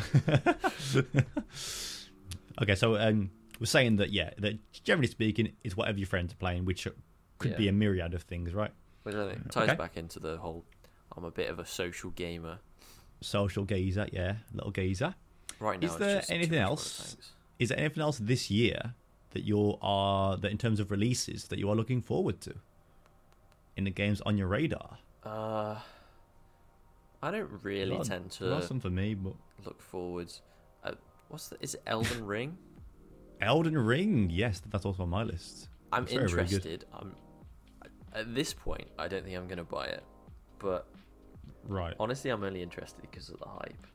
But I don't know. It seems. Have you ever played a Soulsborne game before? No. Or like a Soulsborne light game? That's the thing. I have never played any of those games before, and I go from being interested in them to kind of being like, that's not the game for me, and then I'm like, actually, you know what? I think it's just states of mind. I mean, that's sort of happened for me with New World, because I've still got a very terrible addiction to New World, and I've never played an MMO in my entire life. Yeah. And I was very shocked at how much I actually enjoyed it. And then here I am, 400 hours deep, and showing no sign of stopping anytime soon. But like, I guess like it's that's another thing, how it's easy to kind of get comfortable with certain games when you might not actually like them anymore. They may just be familiar, so you play them. But like, it may be a good thing to maybe just branch out and play some different things as well, I guess, for that, for that bit of variety and stuff. So the Elden Ring, should I like get some examples and then you can see if it actually takes your interest? Actually, games releases. The next Elder Scrolls game, I can't remember when, but that's gonna be big. I'm pretty sure that's in like in the fall, right? In fall. I can't remember if I have no idea actually. I just remember there being a teaser for it years ago, and they were like, "It's coming in like 30 years." Oh boy! Yay! I sure can't and then wait. I just put it to the back of my mind, put my expectations to an all-time low, so I didn't get excited. Okay. And now they're going to bring out like another teaser or something for whenever it is. It might be 2023. I mean, God of War comes out on the 14th of this month on PC, which could be something. I mean, Rainbow Six Extraction. I know that you played Siege, but is Extraction on your radar? If that's the one I'm thinking of, I actually signed up for the beta of that and then didn't end up playing it. I think it's PvE, right? But it looked kind of interesting. I really like I don't know if it's the same as Rainbow Six Siege in terms of gunplay and physics and all that, but I do really like the Rainbow Six Siege gunplay. Like the archetype and stuff, and that kind of way of... Okay. There's I don't recognise half of these, to be honest with you. I mean, Dying Light is on my list. I played the first one on PS4 to death. So the second one, I'm pretty sure is fully three-player co-op as well, which is cool. That's very cool. You don't tend to see that too much, but then there's like Elden Ring. Have you heard of Stalker? before? The name rings a bell. Stalker. Some kind of Russian. So it's a game from many moons ago, but there's like a new age, like a next game in that series, set in Chernobyl, naturally, of course. And like it's meant to be like a hardcore survival. I don't think it's quite as hardcore as like Tarkov, but I know that it's like meant to be pretty sticky and kind of hard to. But that's sort of on my list. Starfield. Have you heard of that from Bethesda? I've not heard of that. So, I believe it's meant to be like another, a Skyrim / Fallout / IP. So that kind of like a big thing, open world adventure based, in space. Quite like a grand proposal. I don't know whether that'll actually be as good as it sounds, but I love me some space. I'll tell you what, I love me some space. Space films, I absolutely love. And I think I just haven't tapped into the space video games thing yet because I don't know, haven't got around to it. Have you saw Arrival, by the way? With is it Emily Blunt? No, it's Jeremy Renner and I can't remember her name, but we saw Arrival I think I have. Where they're trying to communicate with the humans through signs, and then they have to decipher the language. That was very good. The linguistics lady. Yes, and then I know that you're also a big fan of Interstellar. Interstellar watch party when? Yes, very, very soon, actually. I think that would actually be a pretty sick idea.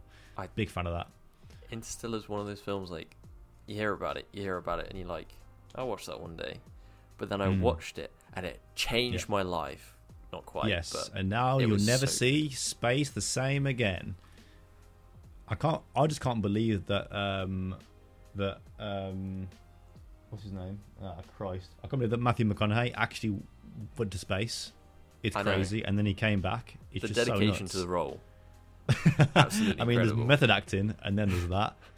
Actually went through a black hole for this role. Credit where credit's due. It's pretty impressive. Big up Matthew McConaughey. Oh man!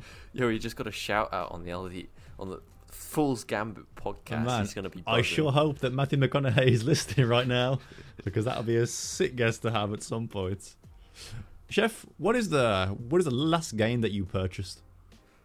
Okay, this is kind of cheating, but I gifted Witcher to my brother because Witcher is brilliant. I love Witcher. Chef, what was the last game that you bought for yourself? Oh, sorry, man. I can actually find out. Can I? Was it details? Was it Honey Pop? It was not. I've never bought Honey Pop. Was it Hello Kitty Island Adventure 3? It was Outlast. Was that the trilogy or just the first one? There's only 2 of them, isn't there? There's 3. No, 2.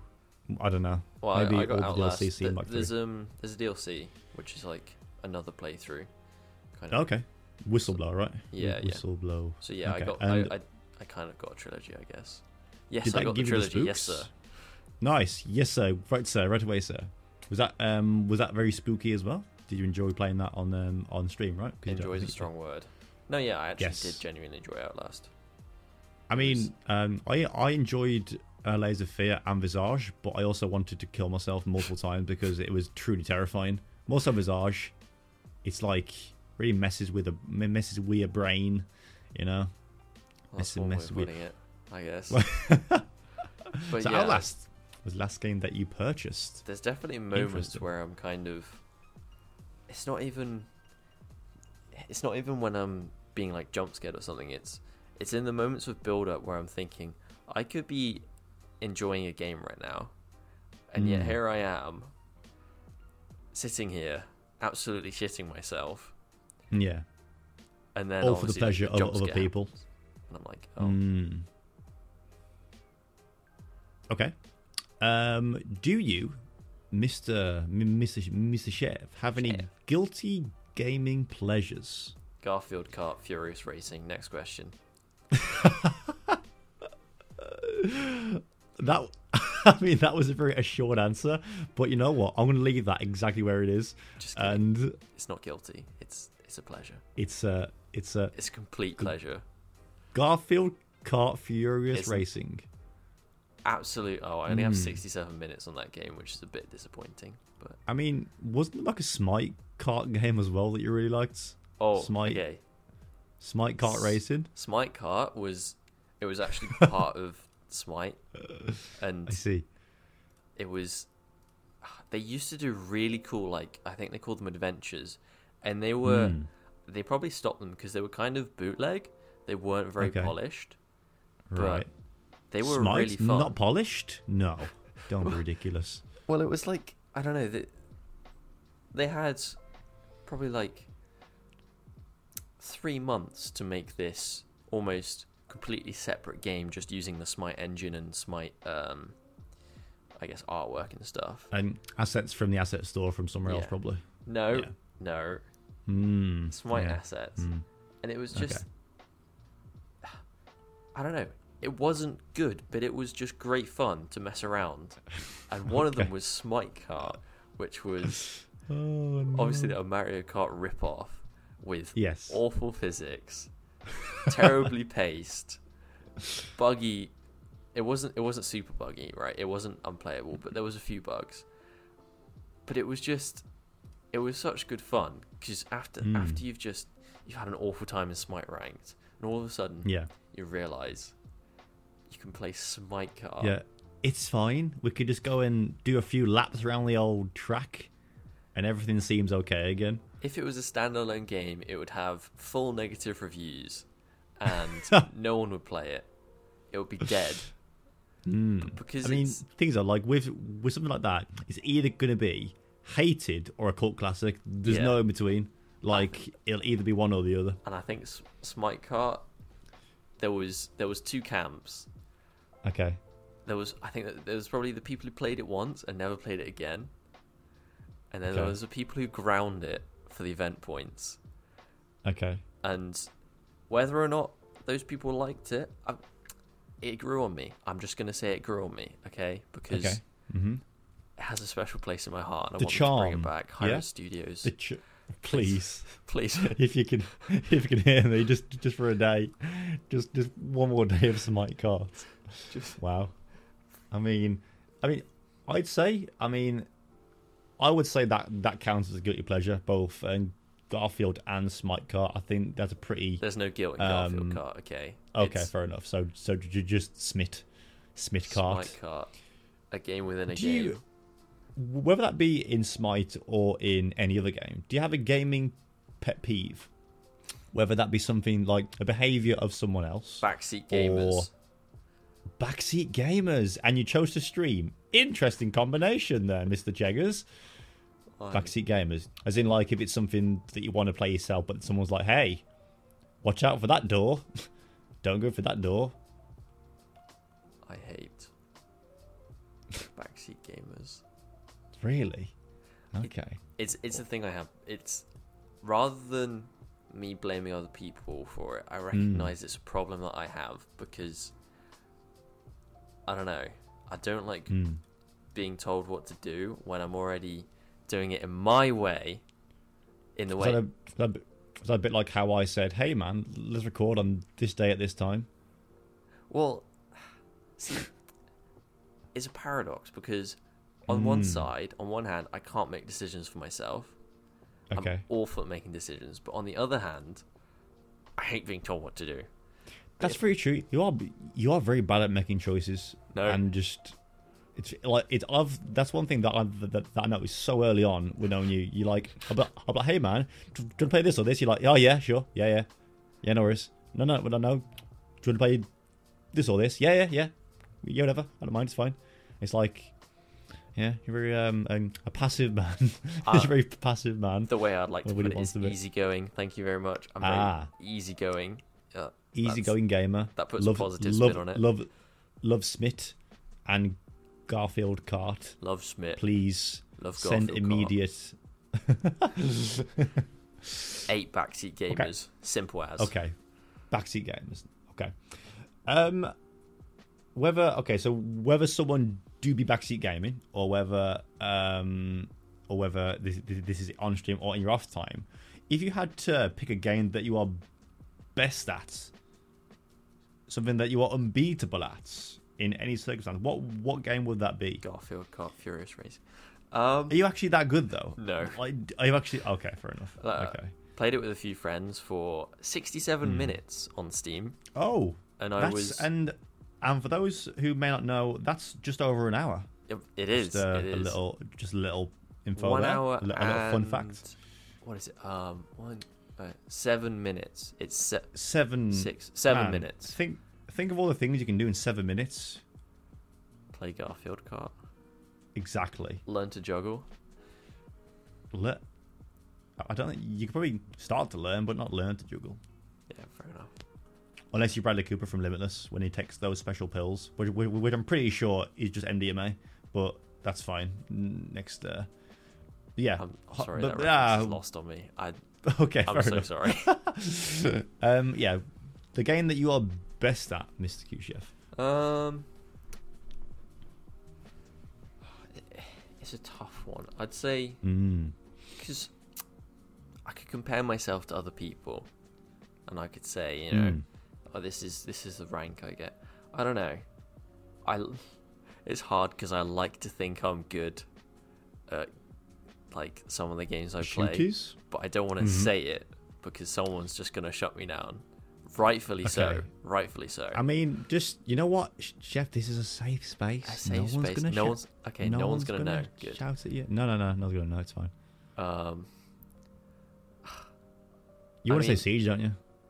No. Oh, okay. The thing is, in a lot of things, I feel like I'm above average, but not everything. But in things I put some time into, I'm above average, but not like superstar. I'd say Dead by Daylight, I probably have been the best in, but that's a really hard game to judge. So the mechanics have been like, but if it comes to like, keeping a killer in a loop or like hitting 360, or I mean, do you mean a survivor or killer? Because probably I guess that's a very different survivor. Yeah. Okay. I wouldn't say now. Aren't you the highest? Aren't you in the highest? Remember, the highest echelon in DBD, the highest rank. You are, right? Yeah, but ranks don't indicate skill in that game. Yeah, it's just like time played. They even behavior recognize that because I don't know. Everyone used to say, "Oh, what rank are you?" Well, not everyone, but it used to be a point of discussion. And then behavior came along and quite recently said, "We know that ranks don't indicate skill because obviously the ranking up system is inherently flawed. So they put in the MMR system." Which is also inherently flawed. And then they said, ranks don't indicate skill. They're just another goal to reach kind of thing. Okay. Well, I'm aware that DBD has microtransactions. And we all know that they're a very common thing in most modern games. What is the most that you've spent on microtransactions? Oh no. And so I'm looking for the game and roughly the amount. I'm not as bad as some people. That's the first thing I'll say, and that's probably not a good precursor. But actually, when it comes to microtransactions, you're a grinder rather than a spender, aren't you? I'm a grinder. In Water Tanks? You're on Grinder. We'll start with Water Tanks. You're on Grinder? No, hold on. How's that going for you? It's not true. World Tanks. I think I've probably only like £50 probably, and that's over really 8 years. But most of that was when I was younger and an idiot. That makes me feel quite sick. What? Is that a lot to me? No, no, that's like nothing. Oh, okay, good. I was gonna say like, I thought I'd be catching you out. I might even start, like, for those who come on this podcast, I might even start a leaderboard I was spent on microtransactions. I'm just going to see. I keep that as an immortal thing. I can look up. Maybe actually that could be an idea. It's fine, don't worry. But like, if that's the estimate, then yeah, that's a pretty. I think that's a reasonable amount. I really do. I mean, I think that's other games. Dead by Daylight, I've only spent like I originally bought the game for £15, which was full price, and that felt bad. Paying full price for a game. God. PU. More like CD Keys. Sponsor me, please. CD Keys, pretty cool. Why would you want to be sponsored by CD Keys? CDs. Yes. But yeah, Dead by Daylight. Obviously, there's DLC, but I wouldn't count that because it actually contributes to gameplay. That's like Okay. Yeah. So like probably like £3 on one of their cosmetic you're right. DLCs. Yeah. See, you're a responsible man, and that makes me feel quite sick. Probably spend a bit more on Smite. Okay, right, because of getting them gods and goddesses. I see. Well, like, such as the hot dog skin that I mentioned earlier, the hot dog skin, which I still really don't understand. I don't get why that's even been added, because like it's been added just purely on its own as well. There's nothing else to it. There's just a hot dog skin. I'm sure it'll be part of the fast food it might DLC. Just be a standalone. Oh, okay. Skin. Jesus, criminy Christmas. Well, like, I don't know whether I know that there's a Smite Pro League, but do you watch any esports? Yes. And if so, which ones do you watch? Yes. Or would recommend to others? I generally just watch the esports of the game I'm playing, which for Dead by Daylight is I don't watch Dead by Daylight esports. Well, it's a bit of a different. It's whatever. Mm-hmm. But for example, I used to be very big into watching Smite esports. Okay. Didn't that start like the other day? That I saw it on Twitter or something. Didn't that start recently? Yeah, it was, or like some sort of championship. It's ongoing, but the World Championships are going on at the moment. Or they might have finished. Okay. I'm not sure. And which team are you playing for? Are you playing for England or from your hometown of Turkmenistan? Which one are you? Which one are you playing on? No, I'm representing England because I'm English and I like England. Give me your best Tracer impression from Overwatch. Wait, what did she say? Oh, cheers, love. The cavalry's here. That's actually pretty good. Racer. Okay, that was bad. Racer. Should have just left it. I should have just. You know what? Yeah. But I respect. So yeah, so a bit of Smite. Any like Valorant or anything like that shooting, like Siege? No, not Valorant. Yeah, I hate Valorant. I know that you're not a fan of Riot, right? You're not a fan of Riot. I don't know. I mean, let's not skirt. I mean, I'm pretty sure before you've said very, very explicitly that you don't like Riot or Blizzard. I don't dislike Riot more than I dislike most other huge gaming corporations as a company, but I'm not a fan of the games they make. Just League and Valorant, basically. Okay. I haven't really given those games much of a chance. It's a very prejudiced. It's a very prejudiced kind of outlook, and it's kind of It's not. Okay, it's not 100% serious. That's fine. I'm just like, I hate those games because I don't personally enjoy them. So this bit may sort of like not really, or maybe there's something, but can you think of what is the most difficult game that you've ever played? I'd have to go with one of the. I think he knows. Kind of. I want to say Hearts of Iron 4.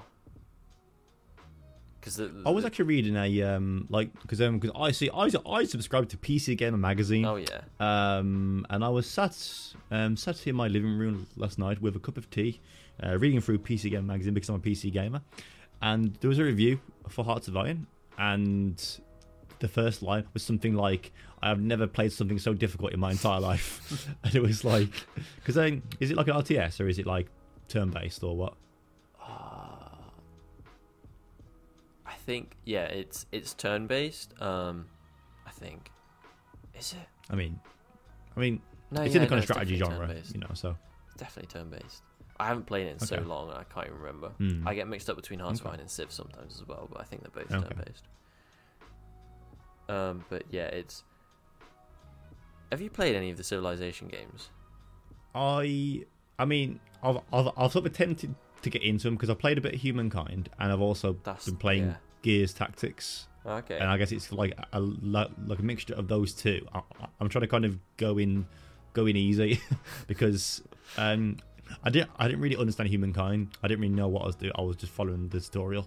But then I imagine that if I just play the games more, I'll probably get a bit more attuned. But yeah, so I haven't played Civ that much, but I'm attempting to get into that, into the genre. Well, I think it's kind of like Civ or Humankind. That I haven't played Humankind, but I heard it's similar to Civ. Yeah, pretty much. But obviously, Hearts of Iron is based on World War II era. Mm-hmm. I think it's. I think you start around the good old times. Oh wow, yeah. the good old times. Whoa, yeah. But it's. I'd say it's definitely more complex than Civ because there's just more game mechanics, and as is typical, it seems, with Paradox Interactive, God bless, they have these almost like wormholes of game mechanics, and you can experience them at different levels. For example, there's I think they're called like detachments, or it's like it's groupings of say like infantry and tanks. I can't remember the actual words, but yeah, you put them together to make some kind of detachment that you then place on the active theatre of war or whatever. Okay. Right. And you can build these different kind of detachments, and that was something I didn't even touch for the first 100 hours of gameplay or more. But actually, it's a key game mechanic in kind of higher levels of play, and there's all these different layers and layers and layers of increasingly complicated things. Okay. And a lot of it is like it's not so hard to get your head around it, but it's hard to kind of. Or like it's more like if you're like a hardened a veteran of games that are strategy, it'll come a lot more naturally to you. But if you're a new player, good luck, because it'll just make no sense, kind of thing. Yeah, it's that kind of strategy mindset of bringing together all of these different micromanaged things and bringing them all together into one all-encompassing strategy that you kind of push forwards. And it's hard. Obviously, you can't just do that straight away. You have to learn everything. Oh, yeah, of course. You have to learn so much and then combine them in the optimal way. Okay. Because then, I guess, I mean, you having, like, enjoying things that are strategy, I guess that sort of lends itself into playing a Warhammer as well. Yeah. Because I knew that obviously this is a big thing for you. I did want to touch on this a little bit as well. But I know that you are also a big fan of Warhammer, right? And obviously, I know that. So not only do you obviously paint miniatures, but you also play it as well with your friends and things. But then, what is it about like either games or things that tables? Like, what appeals to you about like games that are strategy? Like, is it just kind of the effort that it takes, and then there's a sense of gratification if you can like solve the puzzle kind of thing, or what is it about games that are they're based in strategy and things, whether that be a Warhammer or Hearts of Iron or I think it's when it comes to Warhammer, it's a lot of it is the overall kind of process is very satisfying, and then and that's even before you put a miniature on the board. And then once you get the miniature on the board, it's the tactical strategy side of it is, I guess it's kind of this iterative process where you play a game with a certain strategy and you think, well, this didn't work, but next time I'm going to try this, and then you wipe the table and all of a sudden you've come up with some kind of new strategy. And it's, okay, I see what you mean. It's kind of these mini innovations for myself. Yeah. And I guess it's coming up with new ideas on a micro scale to kind of... Yeah. Well, on that, do you think, honestly, and be honest, do you think you are the best Warhammer player from the people that you play with? Absolutely. No, okay. Honestly, no. Right, okay, fair enough. I thought that you'd be pretty confident in that, but yeah. No, yeah, I mean, it's tough because we all kind of just play amongst ourselves. We don't do much playing outside of the group. I see. Okay, right. So the levels are kind of equal, but also the armies we all collect are different. So there's different levels of balance. So it's very hard to tell, and I definitely wouldn't say I'm the best. Definitely wouldn't say I'm the worst.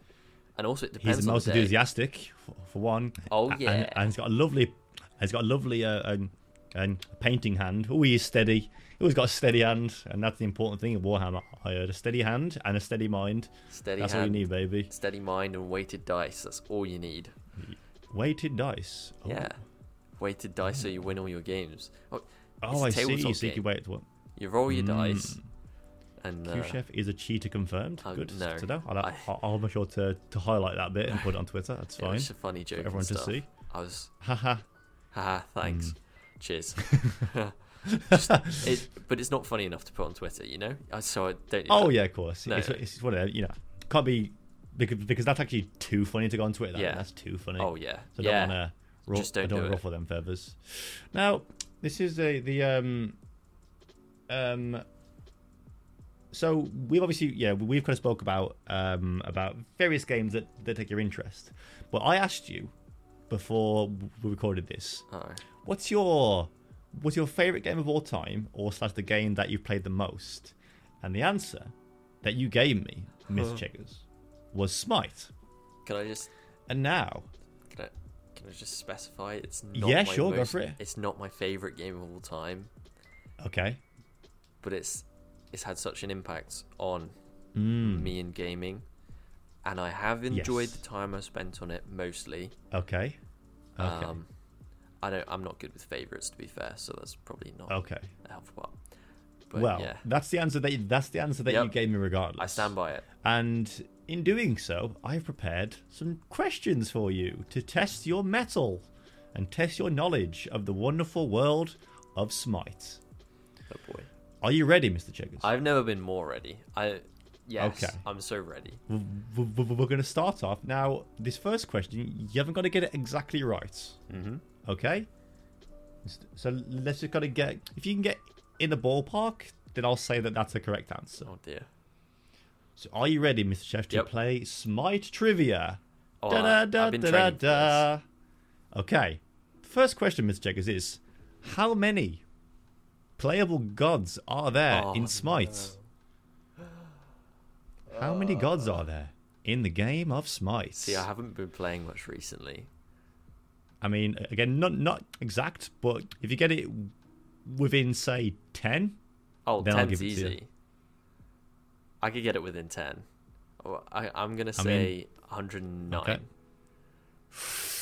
Ooh, the correct answer, Mr. Chef, is 117. Ooh. So actually, that's pretty damn impressive, actually. That's pretty good. I wanted to say 107, and that would have been just within the 10.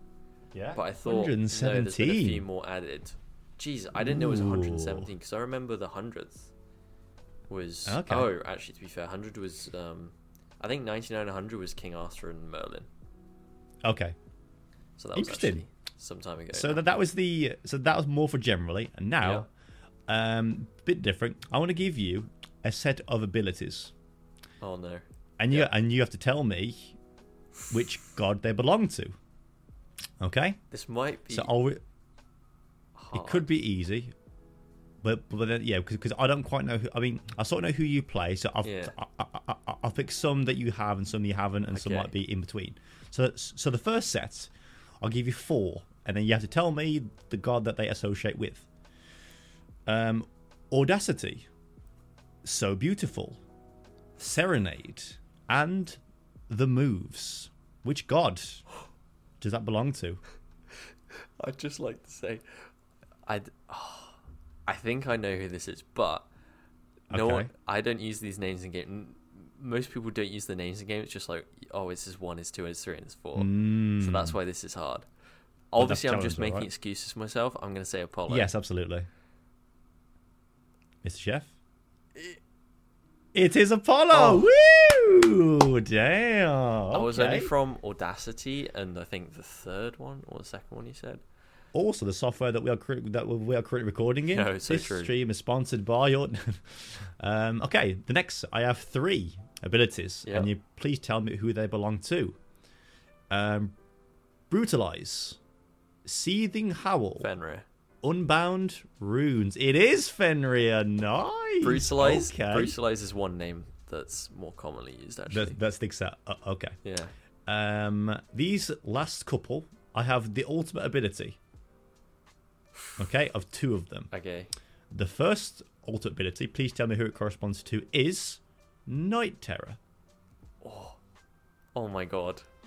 Which god has Night Terror as their ultimate ability? There's a few. Alright, when I say this, just tell me if it's wrong, and don't tell me what the answer is. Okay. Okay, Night Terror. You get one shot. You get one shot, and that's it, unfortunately.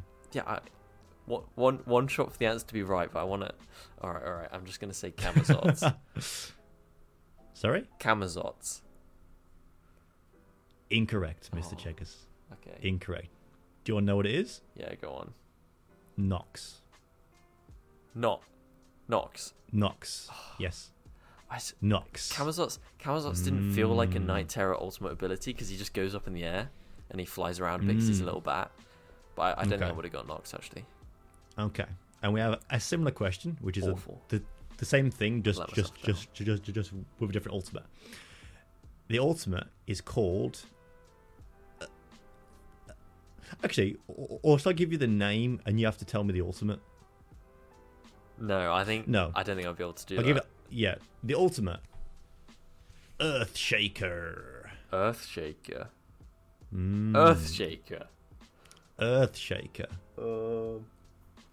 I can think of like some one shot, one opportunity. Want to capture it. See, again, I've got 2 characters in mind, and I don't know if it could be neither of them. It could be neither of them. Very true. I'm going to go with Cabrakan. Incorrect, Mr. Cheggers. We started so well, and we've come tumbling down. Do you know who it is? Geb? Nope. It's Vulcan. Oh, for God's sake. It's Vulcan. Was that the third option in your mind? No. Again, it's something that like it didn't even occur to me, but now you've said it, I'm like, yeah, actually, that makes sense. So I can, you know what? We started pretty well, and considering that, like, things aren't normally called by their name, I think that shows pretty decent understanding, though, and you know, because I guess. Thanks, man. But you know, it's a good attempt. And thank you for playing the Smite trivia quiz, Mr. Checkers. I'm disappointed in myself, to be honest. I'm very disappointed. I'm disappointed immeasurably, and I need to go and lie down for an hour. Very nice. Now, Mr. Checkers, we can. I think we'll begin to wrap up if that's okay with you. But before we do that, I'd like to give you this moment to tell people where they can find you on what platforms, and give them just a bit of a short intro. To you, your stream, your community, and just kind of where people can find you and that kind of stuff. Well, obviously the Twitch stream, twitch.tv/qChef. The streams will be picking up more because I had a bit of a break over Christmas, you know, Christmas break, set days and stuff as well. Yeah, the days might change at the moment. Actually, the days won't change, the times might change a bit, but yeah, I mostly stream Wednesday, Thursday, Saturday. But I was actually thinking I'm gonna have less set days, but then have more impromptu streams, kind of thing, you know. Just for myself. Absolutely. More than anything else. But yeah, Twitter. My Twitter account is a mess. It's mostly just me tweeting friends. I have a massive 64 followers though, so. It's pretty impressive, not gonna lie. qChef_. And if someone is listening to this and and still isn't quite sure what you stream, do you want to give them a brief little true cliff notes of that? That's pretty smart. Well, at the moment it's The Forgotten City, which is one of the single player games. I mix in some single player games, but other than that, it's mostly Dead by Daylight, I guess. I mean, yeah, are you happy with that as your no, as your thing? But it'll do. Oh, okay. Well, thank you for offering to be on our first episode of the podcast, Mr. Chef. It's a pleasure. Thanks, man. Thank you for having time out of your busy schedule. And I'm sure I will catch you and everyone else a little later. Have a wonderful day. Thank you for stopping by the Fool's Gambit podcast. Make sure to follow our account on Twitter to know when we always go live. There'll be a link to Discord at somewhere on the profile, whether this be on Spotify, Google Podcasts, or Apple Podcasts. There'll be a link tree for the Discord and all the other things. Thank you so much for being here. I'll catch you very soon, and I'll catch you guys in the next one. Bye bye. Say bye, Chef. Bye, Chef. Bye.